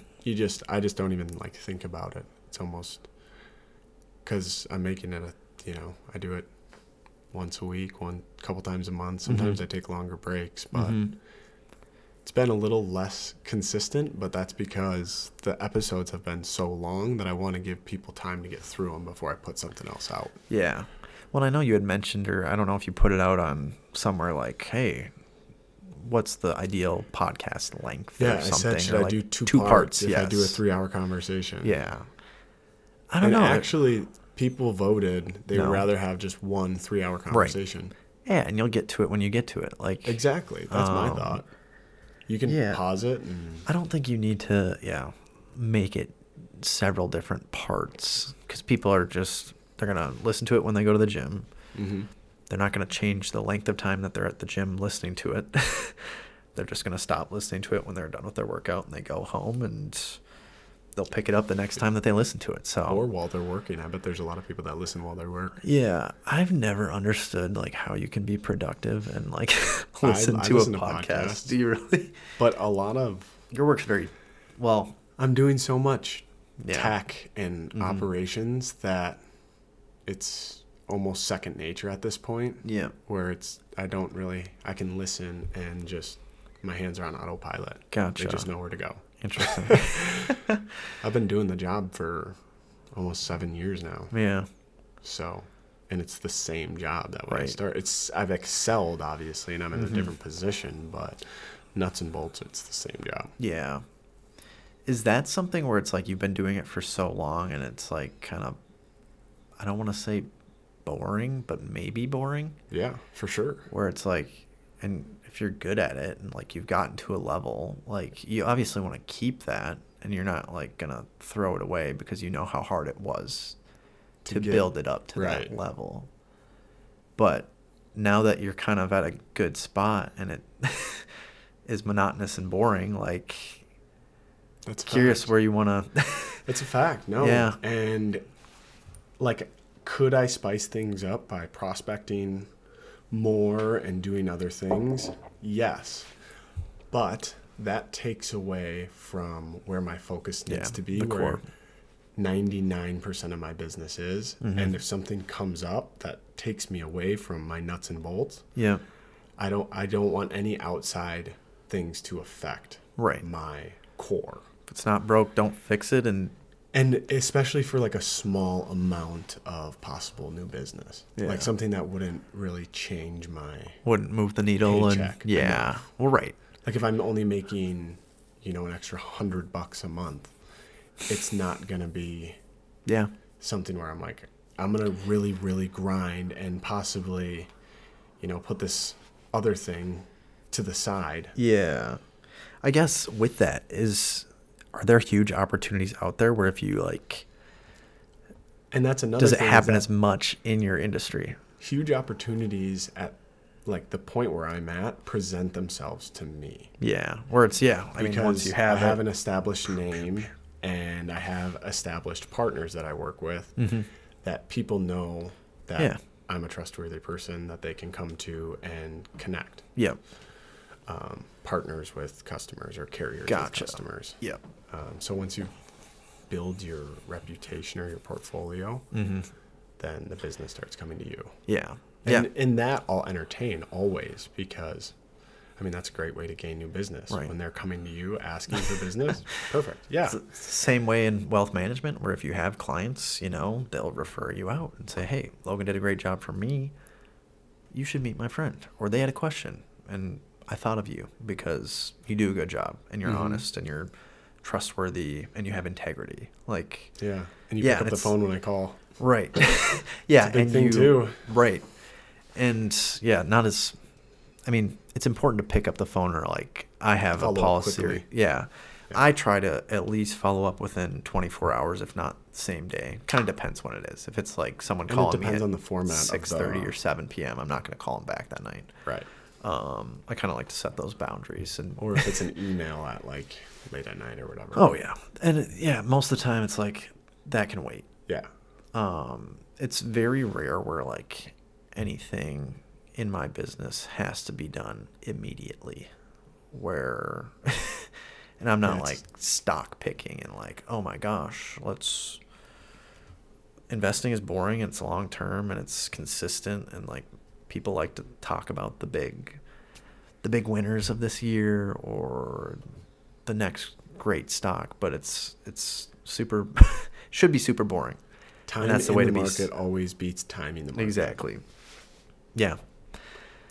I think you've told me that. Mm-hmm. Probably. And I think that's something that I've recycled and probably told other people. I'm claiming it's my own. Yep. I'm saying that's probably not even something that I came up with. It's probably a Warren Buffett thing that we all have kind of held on to. Yeah. But it is kind of boring and you just got to be consistent. But I totally relate with you where it's the business that you're getting comes from referrals at a certain point. And so if you work a boring job, you have to be intentional on not becoming a boring person. Maybe. I think ultimately what your job should be, I made the switch about 2 years ago from accounting to financial advising. And the big thing for me that prompted me to make the switch was, wanting to do meaningful work. Financial repercussions. You can make much more money as a financial advisor. You can, but you're not going to for a while. Maybe 3 to 7 years potentially. But in accounting, you have a path. Yeah, it's a very structured Big path. Four accounting, it's very structured. The longer you stay there, the more you're going to get promoted, the more you're going to make, the more responsibility that you're going to have. And at a certain point, they might say, hey, we don't think you're going to make it to the next level. You should find some other employment. Right. But the meaningful work piece was important to me. And then also I thought of how meaningful do I want to work as in serving your clients the correct information. And I was in an audit role. So, my clients were big companies, Fortune 500 companies or companies within the Twin Cities that are. And you're going and auditing and looking at all their numbers? Not all the numbers. I mean, it's ultimately, I kind of simplify it in two ways. One, you're making sure the financial statements are materially accurate by doing testing. And then you're opining on that and saying, in our opinion, these are materially stated correctly. Those aren't the right terms, but that's the gist of it. Yeah. And then you're looking at the internal controls that the organization has in place. And that could be, hey, are they reconciling their bank accounts? Are they reviewing their financial statements? And overall, all those controls that a company have in place help them make sure that the financial statements are materially correct, where there's checks and balances and people that are. And when you say that, does that just mean that there's certain percentages in each subgroup of finances, say like your accounts receivable, your accounts payable, your right. Yeah. Let's say for C.H. Robinson, like what are the biggest things on the balance sheet? Right. We're looking at those. And do these make sense? Right. Or you're doing a sample. Growth or does this loss make sense? Right. Yeah. If you're seeing a huge increase in like the cost of goods sold of a company. Right. What drove this? Maybe it was inflation. Maybe they were passing that on to customers. And that could all kind of be a way that you get an expectation of what a certain balance should be and kind of test it. So that's very high level of what I was doing. Seems almost like insider information. Like you could probably make. Oh yeah. You could manipulate stock markets or economies with that sort of information. With Fortune 500 companies. Well, you get a lot of insider information being an auditor. And I feel like CPAs are held to an extremely high standard and a ethical standard where they can't. And ultimately, like if you share insider information, like you could go to prison for that. So Martha Stewart. Yeah, well, isn't that what she learned? Embezzlement. I think she got some insider information and then traded on it potentially. Yeah, traded on it unknowingly, but it happens. And I feel like in that role, you get access to financial statements before they go out to the general public, so you could know, hey, are they meeting their earnings expectations? How is Wall Street going to react to it?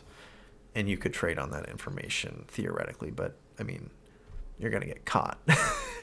And so that's, and that relationship as an auditor, it's a very hard professional services relationship where it's my contacts at that company who are in charge of the financial reporting. They didn't want to. They have a job. They have a full-time job, and I'm asking them questions and that they needing information that is in addition to their job, but it's part of their role. But you're a bit of a burden. Yeah, and it's a great place to start, I think, and I'm glad I went into accounting. It's the language of business. I understand it. It's allowed me to get to where I am today. But yeah, you almost feel like a cog in the wheel at times where, hey, is the work that I'm really doing ultimately making an impact to the organization or the people around me? And I think I love the people that I work with. Right. So that kept me around probably longer than otherwise would have.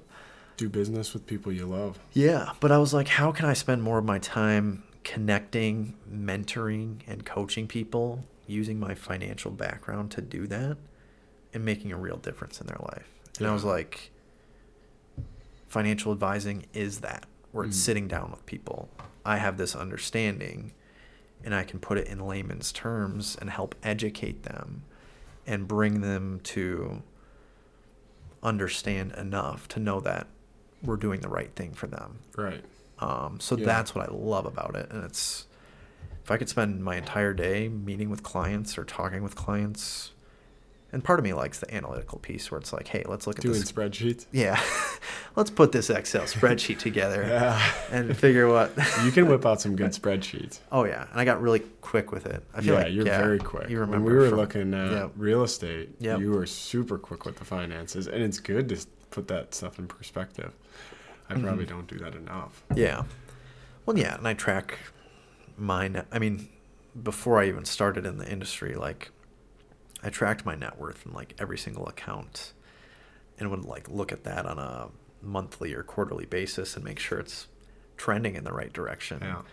even for myself. But I was just always interested in personal finance, and yeah, my current role is just allowing me to kind of do all that. And yeah, some days I'm probably in my computer and not connecting with as many people as I'd like, but I think over time I'll be able to build it where I can spend time where I want to. Do you like charge a fee per year for your clients, or how does it?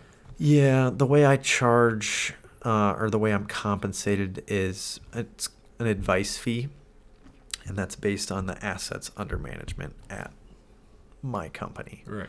So let's say it's $1 million, a 1% fee would be $10,000 a year that they're charged. So that's the commission of, if you will, or the revenue that I generate for the firm. Yeah, but hopefully that money is making much more than 1%. Exactly. Well, and it's like And the it's value. going to if it's at that. And there's so many studies like the value of an advisor is like far exceeds 1%. Absolutely. And it's, you're not just finding investments for people. I think that's kind of what it used to be. And it used to be a lot of like, hey, you buying stocks today? Like, I'll sell you the stock. I'll make a commission on the sale. You're just a broker, and you're finding people who are buying and selling stocks, and you're making a little cut on it. So that's kind of what like a Wall Street broker in a boiler room. That's your Wolf of Wall Street. I'm going to make a 50% commission selling this penny stock. Like, that's kind of what it used to be, and it's kind of transitioned into you're a trusted advisor providing advice, and also aligning the interests of the advisor with the client, where there's no conflict of interest. If, hey, I want my client's money to grow just as much as they do. So, because I mean, not everyone's the same, and some clients could drop you pretty quick. Right. I mean, people just find someone to blame. Unfortunately, that's. And if you're juggling people's finances and they lose money one year, that could scare some people. Right.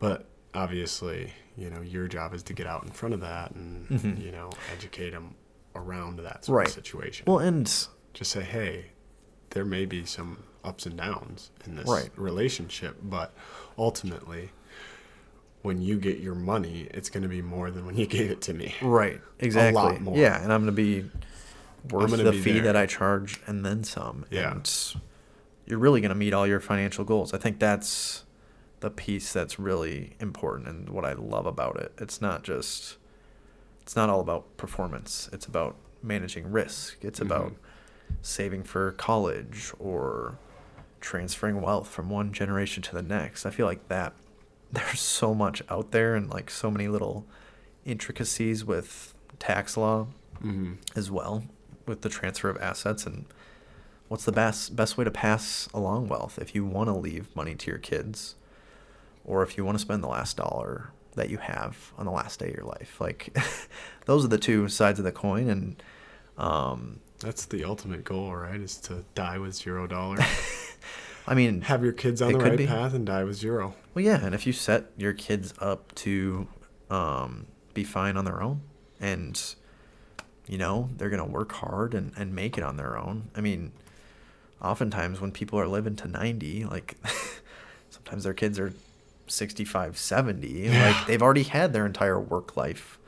They retired. So they never needed your money anyway. So, but yeah, it's so interesting to just see the different types of people. And I mean, I work with anyone from 21 years old trying to like start out their journey and invest and start early and often, versus people that are in their 90s and it's they've a totally different strategy. Yeah, and it's interesting to hear some of the conversations with the older folks who are kind of in the buy bonds and CDs. Well, not even investment strategies. I think one of the clients I had, she was just talking about, hey, like, time is the most important thing. It's precious, like, and money, like, she doesn't really care about having money at the end, and it's not the most important thing. No, but I think we need to realize that it's not the most important thing earlier, and like working all day isn't the most important thing, because people at the end of their life are saying, I wish I was healthier. I wish I would have taken care of my body more. I wish I would have had and maintained and built these great relationships with people. Because I think ultimately that is what makes you happy in life. It's having great relationships with people and maintaining those. And building new ones. I think it's not all about money. Definitely not all about money. Yeah, money definitely helps. Yeah. Ease some tension. Yeah, and there's certain studies that money provides happiness up to a certain point, but then it doesn't. It doesn't correlate with happiness. But then you plateau. Right, yeah. Money has, plateau. I mean, Elon Musk. You think about like that guy and how much money he had. Like, unlimited amounts of money. He can do whatever he wants. He can put a helicopter pad in his house if he wants. Yeah. Like some real Tony Stark stuff. He probably will. But I don't know. That would probably make me pretty freaking, like, that would be pretty cool if a helicopter landed on your roof. I don't know. I think it's cool, but like going back to like the intrinsic versus extrinsic motivation. Think like, about how why much do you more you could accomplish. Well, and how much quicker you could get from place to place.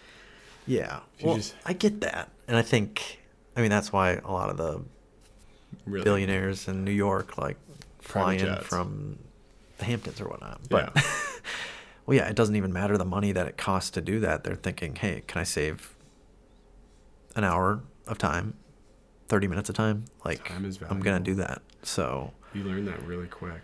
Yeah. That's why, like, a lot of people that are hard DIYers, I'm like, I don't know. For me, it's just, I don't want that task to take away from the time that I can have with my kids or my wife. Yeah.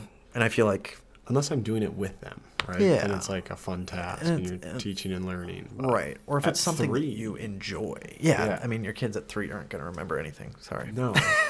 Like, sometimes I'll give them a hammer in our back room or whatever and just have them pound on wood. But here, do something productive. No, I think that is something that I've thought about, because I kind of enjoy doing the DIY stuff to a certain extent. But at some extent, the project never gets done, too. Well, yeah. If you hire it out, don't talk it gets to done. Sarah about this. Yeah. Are you the king of 90%? Oh my gosh. Yeah. You get 100 projects done 90%. Yeah. And you don't put the cap on the fireplace, or I think I saw like the gas line. I think I saw some like Instagram reel. It's like, yep, we're the king of 90%, where it's like you paint the entire wall, but you still need to touch up like a few spots, or like did that. I'm like over here above, it's still white. Yep. It's very noticeable. And behind the TV, it's still white, and the rest of the walls are gray. Yeah. I think there's a few things in our house where it's like, yeah, we're 99% of the way there. We're actually like in but the middle. toilet doesn't flush. The most important thing doesn't work. No. Yeah. Whenever you buy a house, you're always doing projects, and you always can get sucked into the projects, I think. Yeah. I love the yard work. Like, yard work is actually, seeing progress in yards is amazing. Right. And seeing, like, grass grow. Right. And mowing the lawn is the most underappreciated thing that I look forward to. I it. do. Yeah. I love it, but then I'm like, Sarah, did you notice that I mowed the lawn? She's like, yeah, and she'll like lie to me. But it's like, yeah, it takes a lot of time to do it. It looks really good when it's done well. It looks so good. It looks terrible when you just let it neglect grow. it. Yeah, it really does. But yeah, I enjoy it too. I think it's one of those things where I can throw in headphones, and I feel like I listen to your podcast a decent amount when I'm mowing the lawn, and you can kind of just zone out with what you're doing. And I think it's almost, are you familiar with the term like flow state? I feel like you probably heard it. Where it's like, it's just Everything's the right working, amount where you're in the and moment. You're not even thinking about anything. Right. It's not like you don't have enough to do or you have way too much to do. It's that perfect amount. Yeah. And you can live in the moment. And I think that's something that it's an amazing thing. And when you reflect, like, what are some of those things in life where you truly live in the moment and you're in that flow state? I feel like when we were in college, like playing baseball, you get in the zone in the moment. And it's like, oh my gosh, this is the coolest thing. And like, but yeah, I'm trying to find like those other, I feel like podcasting and doing this podcast for you is being flow very state. in the moment. Yeah. In the very moment. much Like flow state. You're not thinking about, oh, is Wrigley out of bed right now? Yeah, I mean, you might be because you're a good dad. But well, if I heard footsteps, then my mind would probably go there. But no, I'm not thinking about that at all. Right. Not until I put it in your head. Yeah. And I can't stop. Go check the monitor. But yeah, like, are there other things in your life that you feel like you're in that flow state and in the moment and you almost get lost? I guess, do you still get that with pitching in baseball? For sure. Yeah. Yeah. And workouts, Mm-hmm. I would say, especially runs. Mm-hmm. I love running because you hit that stride and it just feels good. Have you always been a runner? Yeah. Sorry to interrupt you, but yeah, no, you're good. I've probably interrupted you 100 times already. Sometimes that's just how conversation works. Have you? So I've never ran a marathon. I usually go anywhere from, I'll say 2 miles. I rarely ever just go 2, but 2 to like 8 miles. Okay, that's your sweet spot. That's my sweet spot. Yeah. Okay. If I'm gonna push it, I'll go 8. If a normal day, I'll probably go about 3.5. Okay. 2 would be just I only had 20 15 minutes, 20 minutes. Yeah. Gotcha. And yeah, needed to get something quick in. And needed to better get something rather than nothing. You know. Exactly. Yeah. No, I like that. I feel like, yeah. Do you have any desire to run a marathon? Or yes. Do you? Yeah. Okay. Especially, I think it's part of this, no drinking thing is kind of motivating me to really get in the gym and like work on, being healthy, and the sauna too. Mm-hmm. I think that was a big pusher on a lot of this too, a lot of this change that I'm, putting into my life. Mm-hmm. But yeah, I was talking to my boss or my manager about this last week, and he was talking about how he's doing a half marathon. Yeah. And I was like, I don't think I'd want to run a half marathon. Why not? I don't want to halfway do a marathon. I'd be a half marathon is just like you halfway did a marathon. I'd be half proud of you. That's what I'm saying, and that's what that's what I would expect. But I mean, if that's like the next step, though, like if you've never done a half, like do a half. I'll see what it is. Yeah, half on my own for sure. I don't think I'll ever participate. Pay money to do a half marathon. Even a marathon, like I feel like that's something. Maybe I'll set up a marathon at some point, do a hour marathon. Get as many guys as I possibly can that want to run a marathon and do it. Imagine if we had 40 guys and girls running a marathon, and I just gave like 10 months heads up. Yeah. Don't have to race, but we all run a marathon together. I mean, it's kind of cool. Doable thing. Yeah. Not like official. A little event. Yeah. I mean, you could definitely do that. And that's a great idea. I've thought about starting like a running club before I got the sauna. Mm-hmm. I was like, I should do some sort of running club where I just tell people to meet at my house at 6 a.m. on Wednesdays, and we run for an hour. Yeah, that reminds me of, so for your working out, do you do it completely on your own? Like you never meet up with anybody else to do it? Yeah, I completely do it on my own. Yeah. Yeah. Do you enjoy that, or would you like? And that's a great question. I've been doing it on my own for so long now that I think I'm used to it. Mm-hmm. But it's kind of your time. Yeah, I do like working out with people and bouncing ideas off each other and like doing different workouts, because I do find myself doing the same workouts. Yeah, or it's like, hey, I'm gonna do the same thing at the gym that I usually do. Yeah, and that's why I started the boxing too, is because I wanted to switch up my workouts. No, I feel like I've thought about that with running. Like, sometimes it's hard to just be like, hey, I'm going to go for a run on my own. But if you schedule a run with a friend and say, hey, we're going to run Saturday morning, 9 a.m., you're not going to miss that run. No. You are going to do that run. You're getting that run done. And no matter how horrible you feel, well, I mean, if you're really sick, like you're not gonna you're like, hey, let's reschedule. But like, there's no excuse to cancel. Right, because it's on the schedule. And I'm wondering, like, and I like to go to the gym. I like to go shoot hoops by myself or lift a little bit or do a stair climber or whatever it is, like to just get a little workout in. I don't lift a whole lot anymore. Not heavy weights, but yeah, I do a lot of body weight stuff. Like I said, I do pull-ups. Yep. Like almost every time I go. And you get better at pull-ups as you do them. But like I enjoy that, but I think I could be more consistent. Or even if I did a class where it's like, hey, we're gonna do a 6-week little class. Yeah, and even doing that once a week helps. I think your other workouts. Have you heard of the exercise coach?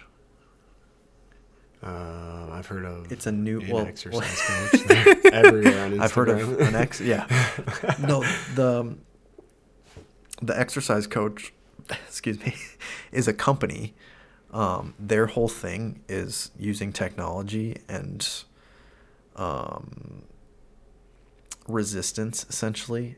And their whole shtick is 2 20-minute workouts a week will help with your strength training. And you can like measure how you're increasing your strength. And that's kind of all you need to build muscle to prevent your bone density. To get the results that you want to see. Yeah. And people are seeing results with 2 20-minute workouts. And it's like you just go really hard for 20 minutes on this machine doing a handful of workouts. Yeah, like 4 minutes of like, and I think the machine like, kind of resists. Push, pull, but you're squat. Like supposed to, and kind of talking about the flow state, I think there's like a computer screen in front of you that's like, this kinda is like the the amount. Tonal? The tonal machine with the mirror, and it has like the armbands or the bands connected to it. I mean, kind of. I think you can do a bunch of different workouts, but you have the screen to show you like how much effort you should be working to do or like to get it into this. I've never done it. I had a coworker who did it, and I mean, he had a lot of great things to say about it. And you like get really good workouts in 20 minutes, and you know the niche that they're kind of looking to meet is those people that say, hey, I don't have time to work out. I still want the benefits of exercise and strength training. 2 20-minute sessions. It's relatively expensive. I mean, it's your typical nice gym membership cost for those 2 sessions a week. What would you say your goal is with, I guess, health and fitness? Is it like to get stronger? Is it to just, fill that exercise void? Is it lose weight? Is it maintain? I don't. And I think I don't think a lot of people necessarily know the answer to this question. They're kind of lost when they go to the gym, and they're like, I could use some more muscle, but I could also like shed a couple pounds. Right. It's kind of interesting that you say. I feel like I've always kind of a little bit struggled with, well, not my weight necessarily, but just like my body image, maybe. Sure. I feel like when I was a kid, I was like scrawny, and like this bird chest, like weird. Yeah, I have a bird chest too. And then I got really, like, I lifted a lot, and I took a lot of protein, and like in high school I was pretty, cut I out. wouldn't say big, but like Stocky. Yeah. Strong. And I feel like genetically, like my family's a little stockier. For sure. Just like these tree trunk legs. Yeah.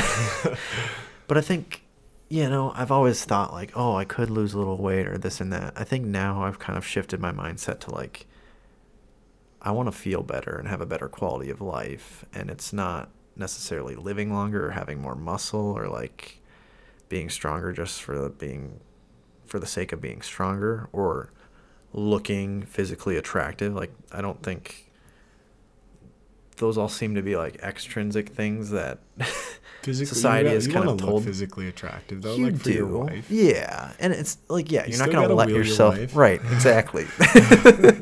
You sure do. You're not going to let yourself go, but but like just being ripped, just so people are like, oh man, he's ripped. Like, that's not something that motivates me. Not necessarily your goal. Yeah, and more so, I've kind of shifted my mindset to like, I want to feel better. I want to have more energy. I want this to like positively impact every single area of my life, and that's why I do it. Mentally and it should physically. Be something that I enjoy doing too. Yeah, so that's you want to do. Yeah. So that's kind of where I am with working out. And quite honestly, for the last year and a half, 2 years, I haven't been very consistent with much of anything. But yeah, I feel like I hate to be a resolutioner, but like I want to feel better and get in shape. And I think, well, I don't know if turning 30 changed anything. I feel like it kind of did, where it's like, hey, I've read some research that like by the time you're 34, you're kind of like set in your ways for like lifestyle. Break that curse. Right. Well, yeah. And it's like, well, you better get great habits in before that age so that is kind of what you do for the rest of your life. Because I think, because like if you didn't do anything, if you didn't really work out at all at age 34, I'm not saying that you can't do it, but the likelihood of kind of really making some positive lifestyle choices kind of goes down after that age. Do you fast at all? You know, I used to do a little bit of intermittent fasting. I don't like intentionally fast. I feel like some days I'll have breakfast. I try to have breakfast every day, or at least something now. I feel like this week's been weird where I just work through lunch and don't really have lunch. And then I hit dinner. I mean, 2 meals a day is enough. It is. It can be. If you're working, I don't know how I feel. And this actually, yeah, we had I fast every day for 18 hours. From 18? 6 at night to noon the next day. I have a banana in the morning. Wow. Start with a banana. Okay. And in the last 9 months, I think I'm down. I was 186 pounds today. Okay. I think I was like Dang. 203. Thin. Yeah. But it's like a good weight. Yeah. I feel good. I feel more energized. I feel strong. Yep.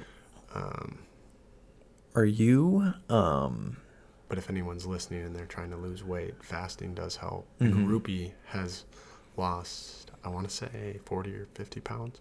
Dang. He's 230, and I think that he is down to 175. Oh, dang. I feel like I saw But he's a little extreme.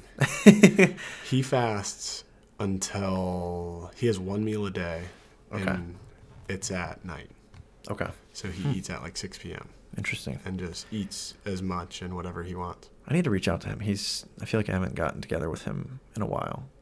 We would hit the golf simulator every once in a while.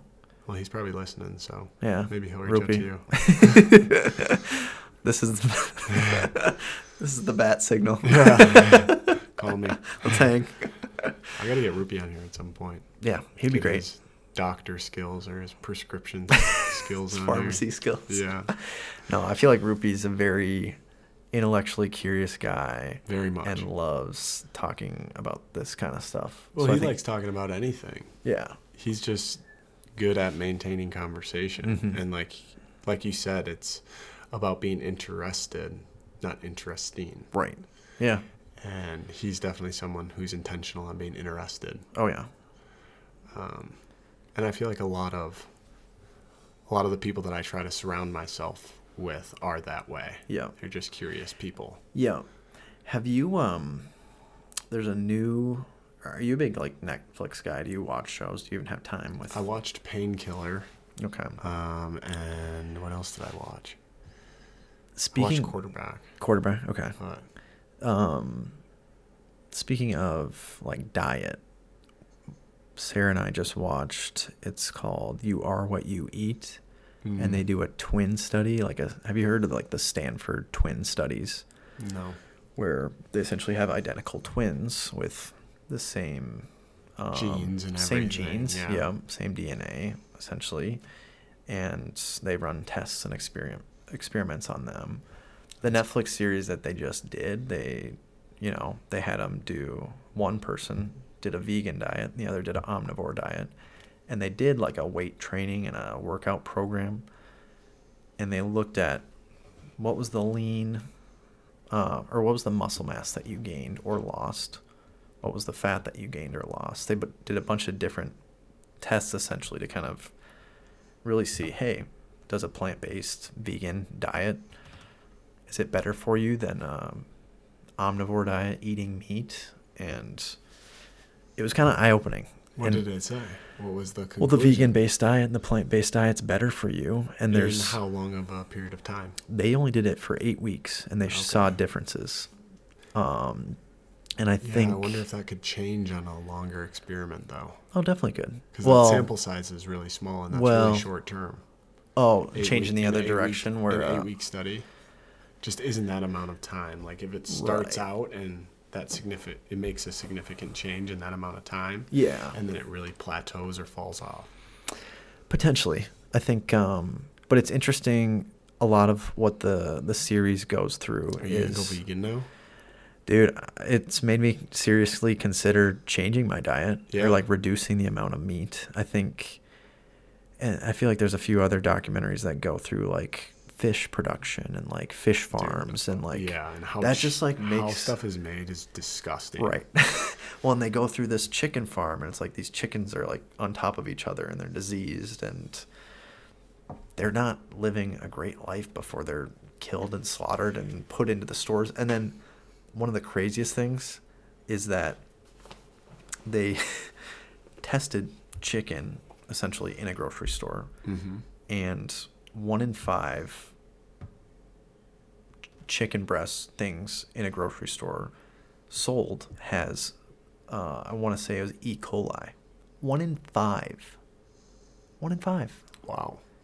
And it's one of the like things where you're still allowed to sell it with bacteria because that is natural, but checks all the other boxes. You should watch it. Let me know what you think. It really... What's it called? You Are What You Eat. It's one of the top things on Netflix right now. And not that, like, it just really makes you think, and I think that's the important part. And my brother has he's had his own little unique journey. Yeah, unique diet. I would say he eats, the only meat that he really eats is like good fish or venison. He doesn't really eat other meats. But yeah, I think diet is so. When we first started dating. Was she really? Yeah. No kidding. So I did it with her a little bit. Okay. I don't know if I noticed like a big change. I maybe like said that I did or convinced myself that I did, but I don't necessarily look back and remember being like, oh, vegan was you know, really life-changing for me. I obviously didn't stick to it. I eat meat now. But it's not like lately I've been very intentional about not overindulging just anything, like food or snacks, except for water. I probably drink a ton of water. It's a good thing to overindulge. Yeah, you have to flush your system. And yeah, the sauna, it's a reset, right? It resets your body. It gets your circadian rhythm level. Yeah. It helps you think clearer. And that's ultimately what we want to do. You want to be able to think as clear as possible. Yeah. And I'm going back to alcohol now, and it's like you think that you're thinking clear, and you think that you have confidence, but it's so short term that it doesn't work. It just creates more anxiety and depression. Yeah. Well, that's what it is. It's a depressant. Right. Yeah. It is I know a lot of people that don't drink, and like they don't need it. Right. And they're just like, yeah, we just don't drink. Yeah. I've had neighbors. They don't have a problem with it at all. Right. It's just they just don't do it. Yeah. Because that's what fits their lifestyle. Right. They have friends that drink, and I think that's the cool. My brother-in-law was an alcoholic, and he hasn't drank in probably 2 or 3 years now, and I have never seen him in a better state since I've known him, and I've probably known him for 10 years. Yeah. I had a friend who, checked himself into rehab, and he said it was no, okay. You don't. It's but yeah, he would drink, he would do a few other things, but he's like, it's the best decision I've ever made, and fortunately for him, he has the ability to do so from a financial perspective, so to say. But it's cool when people do that, and they I don't know. You see the change. Yeah, and it's like them wanting to better their life and realizing it's not going to come from a substance. Yeah, and I think people need to know that it's okay to not drink. Right. There's a book. It's becoming socially acceptable. Yeah. You should read. Acceptable. I mean, I know you're already kind of giving up alcohol, but you should read. It's Alan Carr's How to Stop Drinking. And it literally goes through. I don't need that though. I don't think you do, but I convinced myself enough. Well, I think it's yeah. I mean, I guess you don't read, so you just continue. The more and more that you think about it, and the longer that you go, you just continue to convince yourself that you just don't need it. Yeah, I think the book is cool, and I got the book from. Do you know Nikki Glaser, the comedian? Yeah, she was on Joe Rogan one time. She talked about this book, and she was like, she stopped drinking, and it goes through. And I've read part of it just because I was curious. I'm like, oh, what does the book say? And I don't know. I'm curious to learn more about new things. But it kind of goes through all the reasons of here's what you think is true about drinking. Here's why that's not true. And it any objection that you have for not drinking, or for continuing to drink, it answers that with science or reasoning. And Andrew Huberman says obviously 0 drinks is best, but at a maximum you should be 1 to 2 drinks a week. Okay. Yeah. If you're going over 1 to 2 drinks a week, you're damaging your body. Right. And how many people do that? I think about the last 12 years of my life. And I really did some damage. Yeah. Yeah. And I think it's socially acceptable to binge drink in college and then it is again after college too, unfortunately. Yeah, those first few post-grad years. Yeah. Yeah, it and bachelor parties are a perfect example. It's kind of the expectation. Yeah. Well, drink and so party. Did you ever end up having a bachelor party? Yes, I did. Okay. I wasn't doing anything one day. I hopped on a FaceTime call with Nick Jones, Chris Howerton, and Will Marzoff. None of them were doing anything. And it's rare.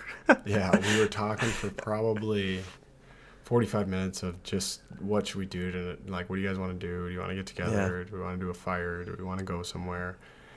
And another time, probably a year prior, Nick Jones and I were about to go to Vegas on a whim for his birthday. And we never pulled trigger on it. And we always looked back and we were like, we should have pulled trigger on that. Should have just gone to Vegas.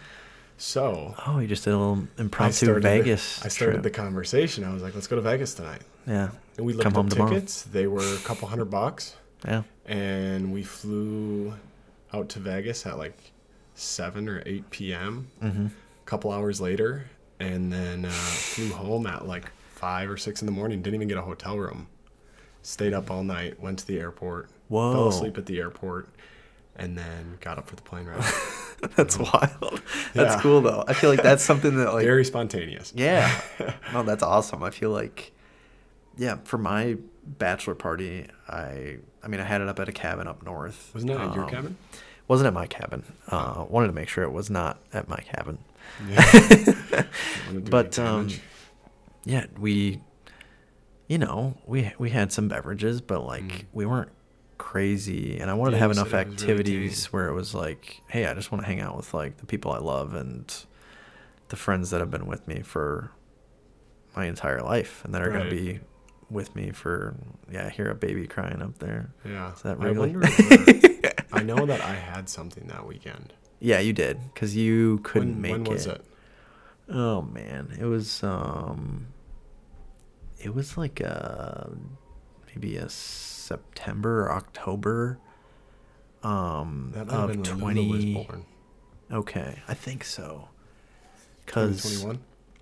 I remember like we golfed. It was kind of 2022? It was 2022. Yeah.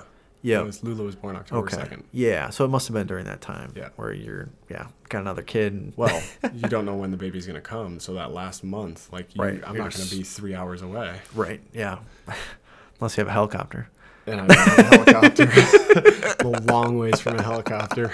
But yeah, it was a lot of pretty low key. Sweatshirts and hats to the helicopter. You're not going to be doing it through merch. Yeah. It's true. Oh, man. That is true. But merch is also not... Merch is a start, you know? Merch is definitely getting the logo out there, getting the brand out there, and starting to get a little bit more brand recognition. It's taking a step in the right direction for me. Or that's what I look at it as. And I don't know.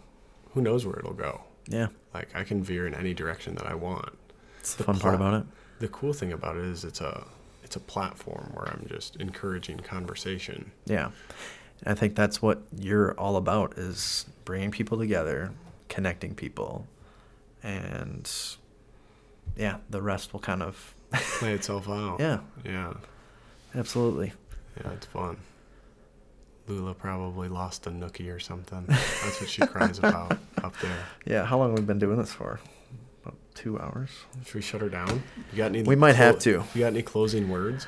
No closing words. Just keep doing what you're doing. Really enjoy listening to the podcast. I love how you bring people together and connect people, and continue to do things that you love. Think about what you value and spend your time and money and energy doing that, and the rest will kind of work itself out.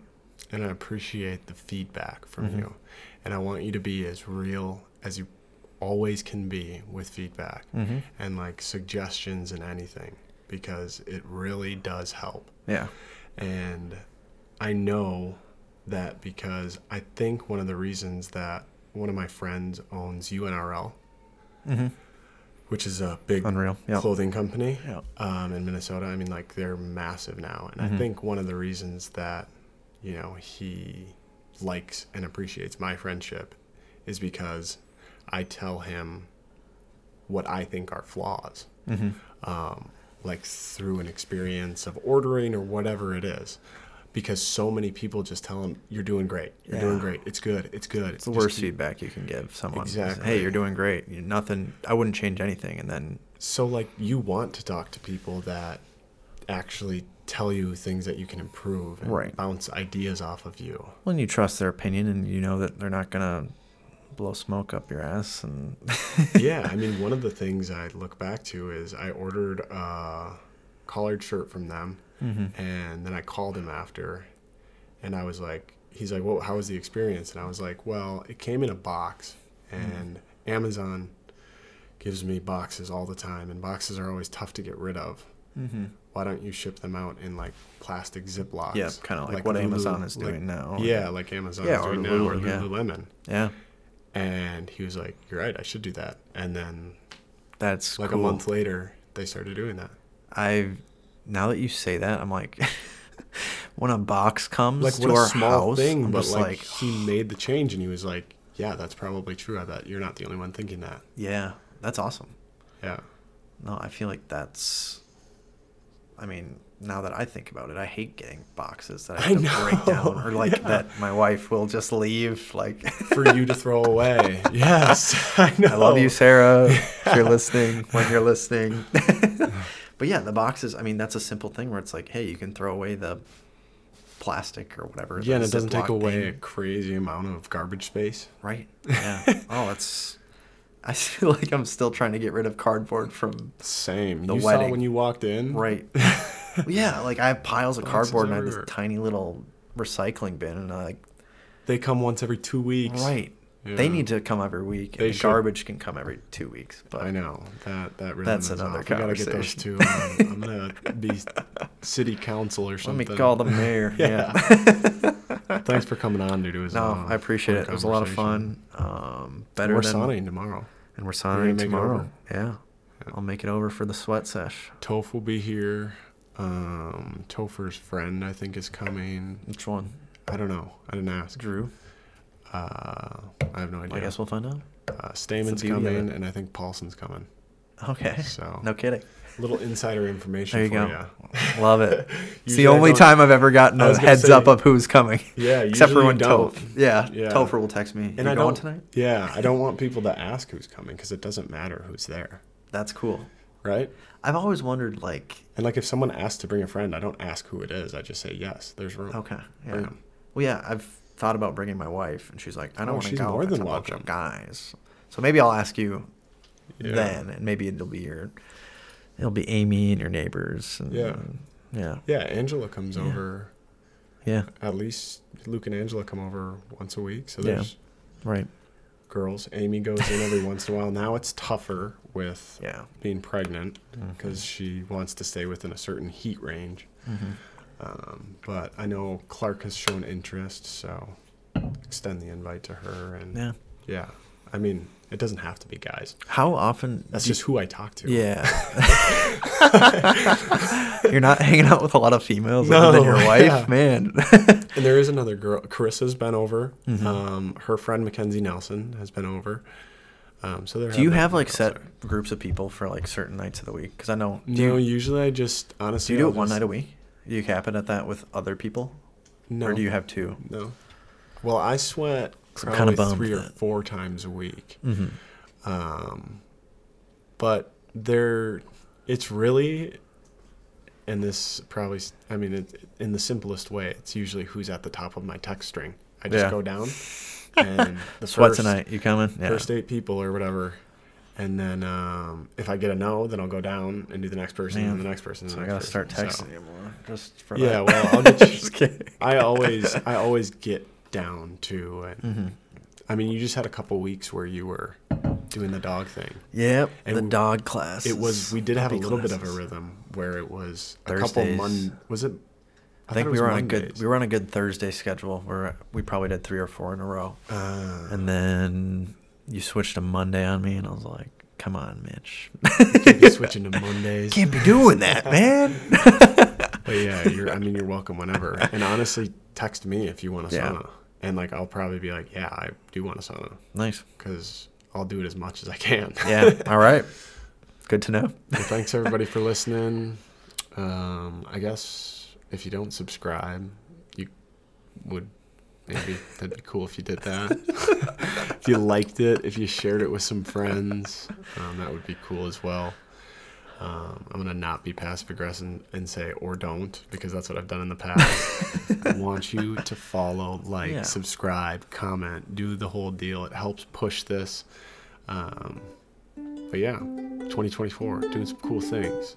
Stay tuned. Absolutely. Take me to my happy place where the rain don't pour. I don't wanna feel this in my brain no more.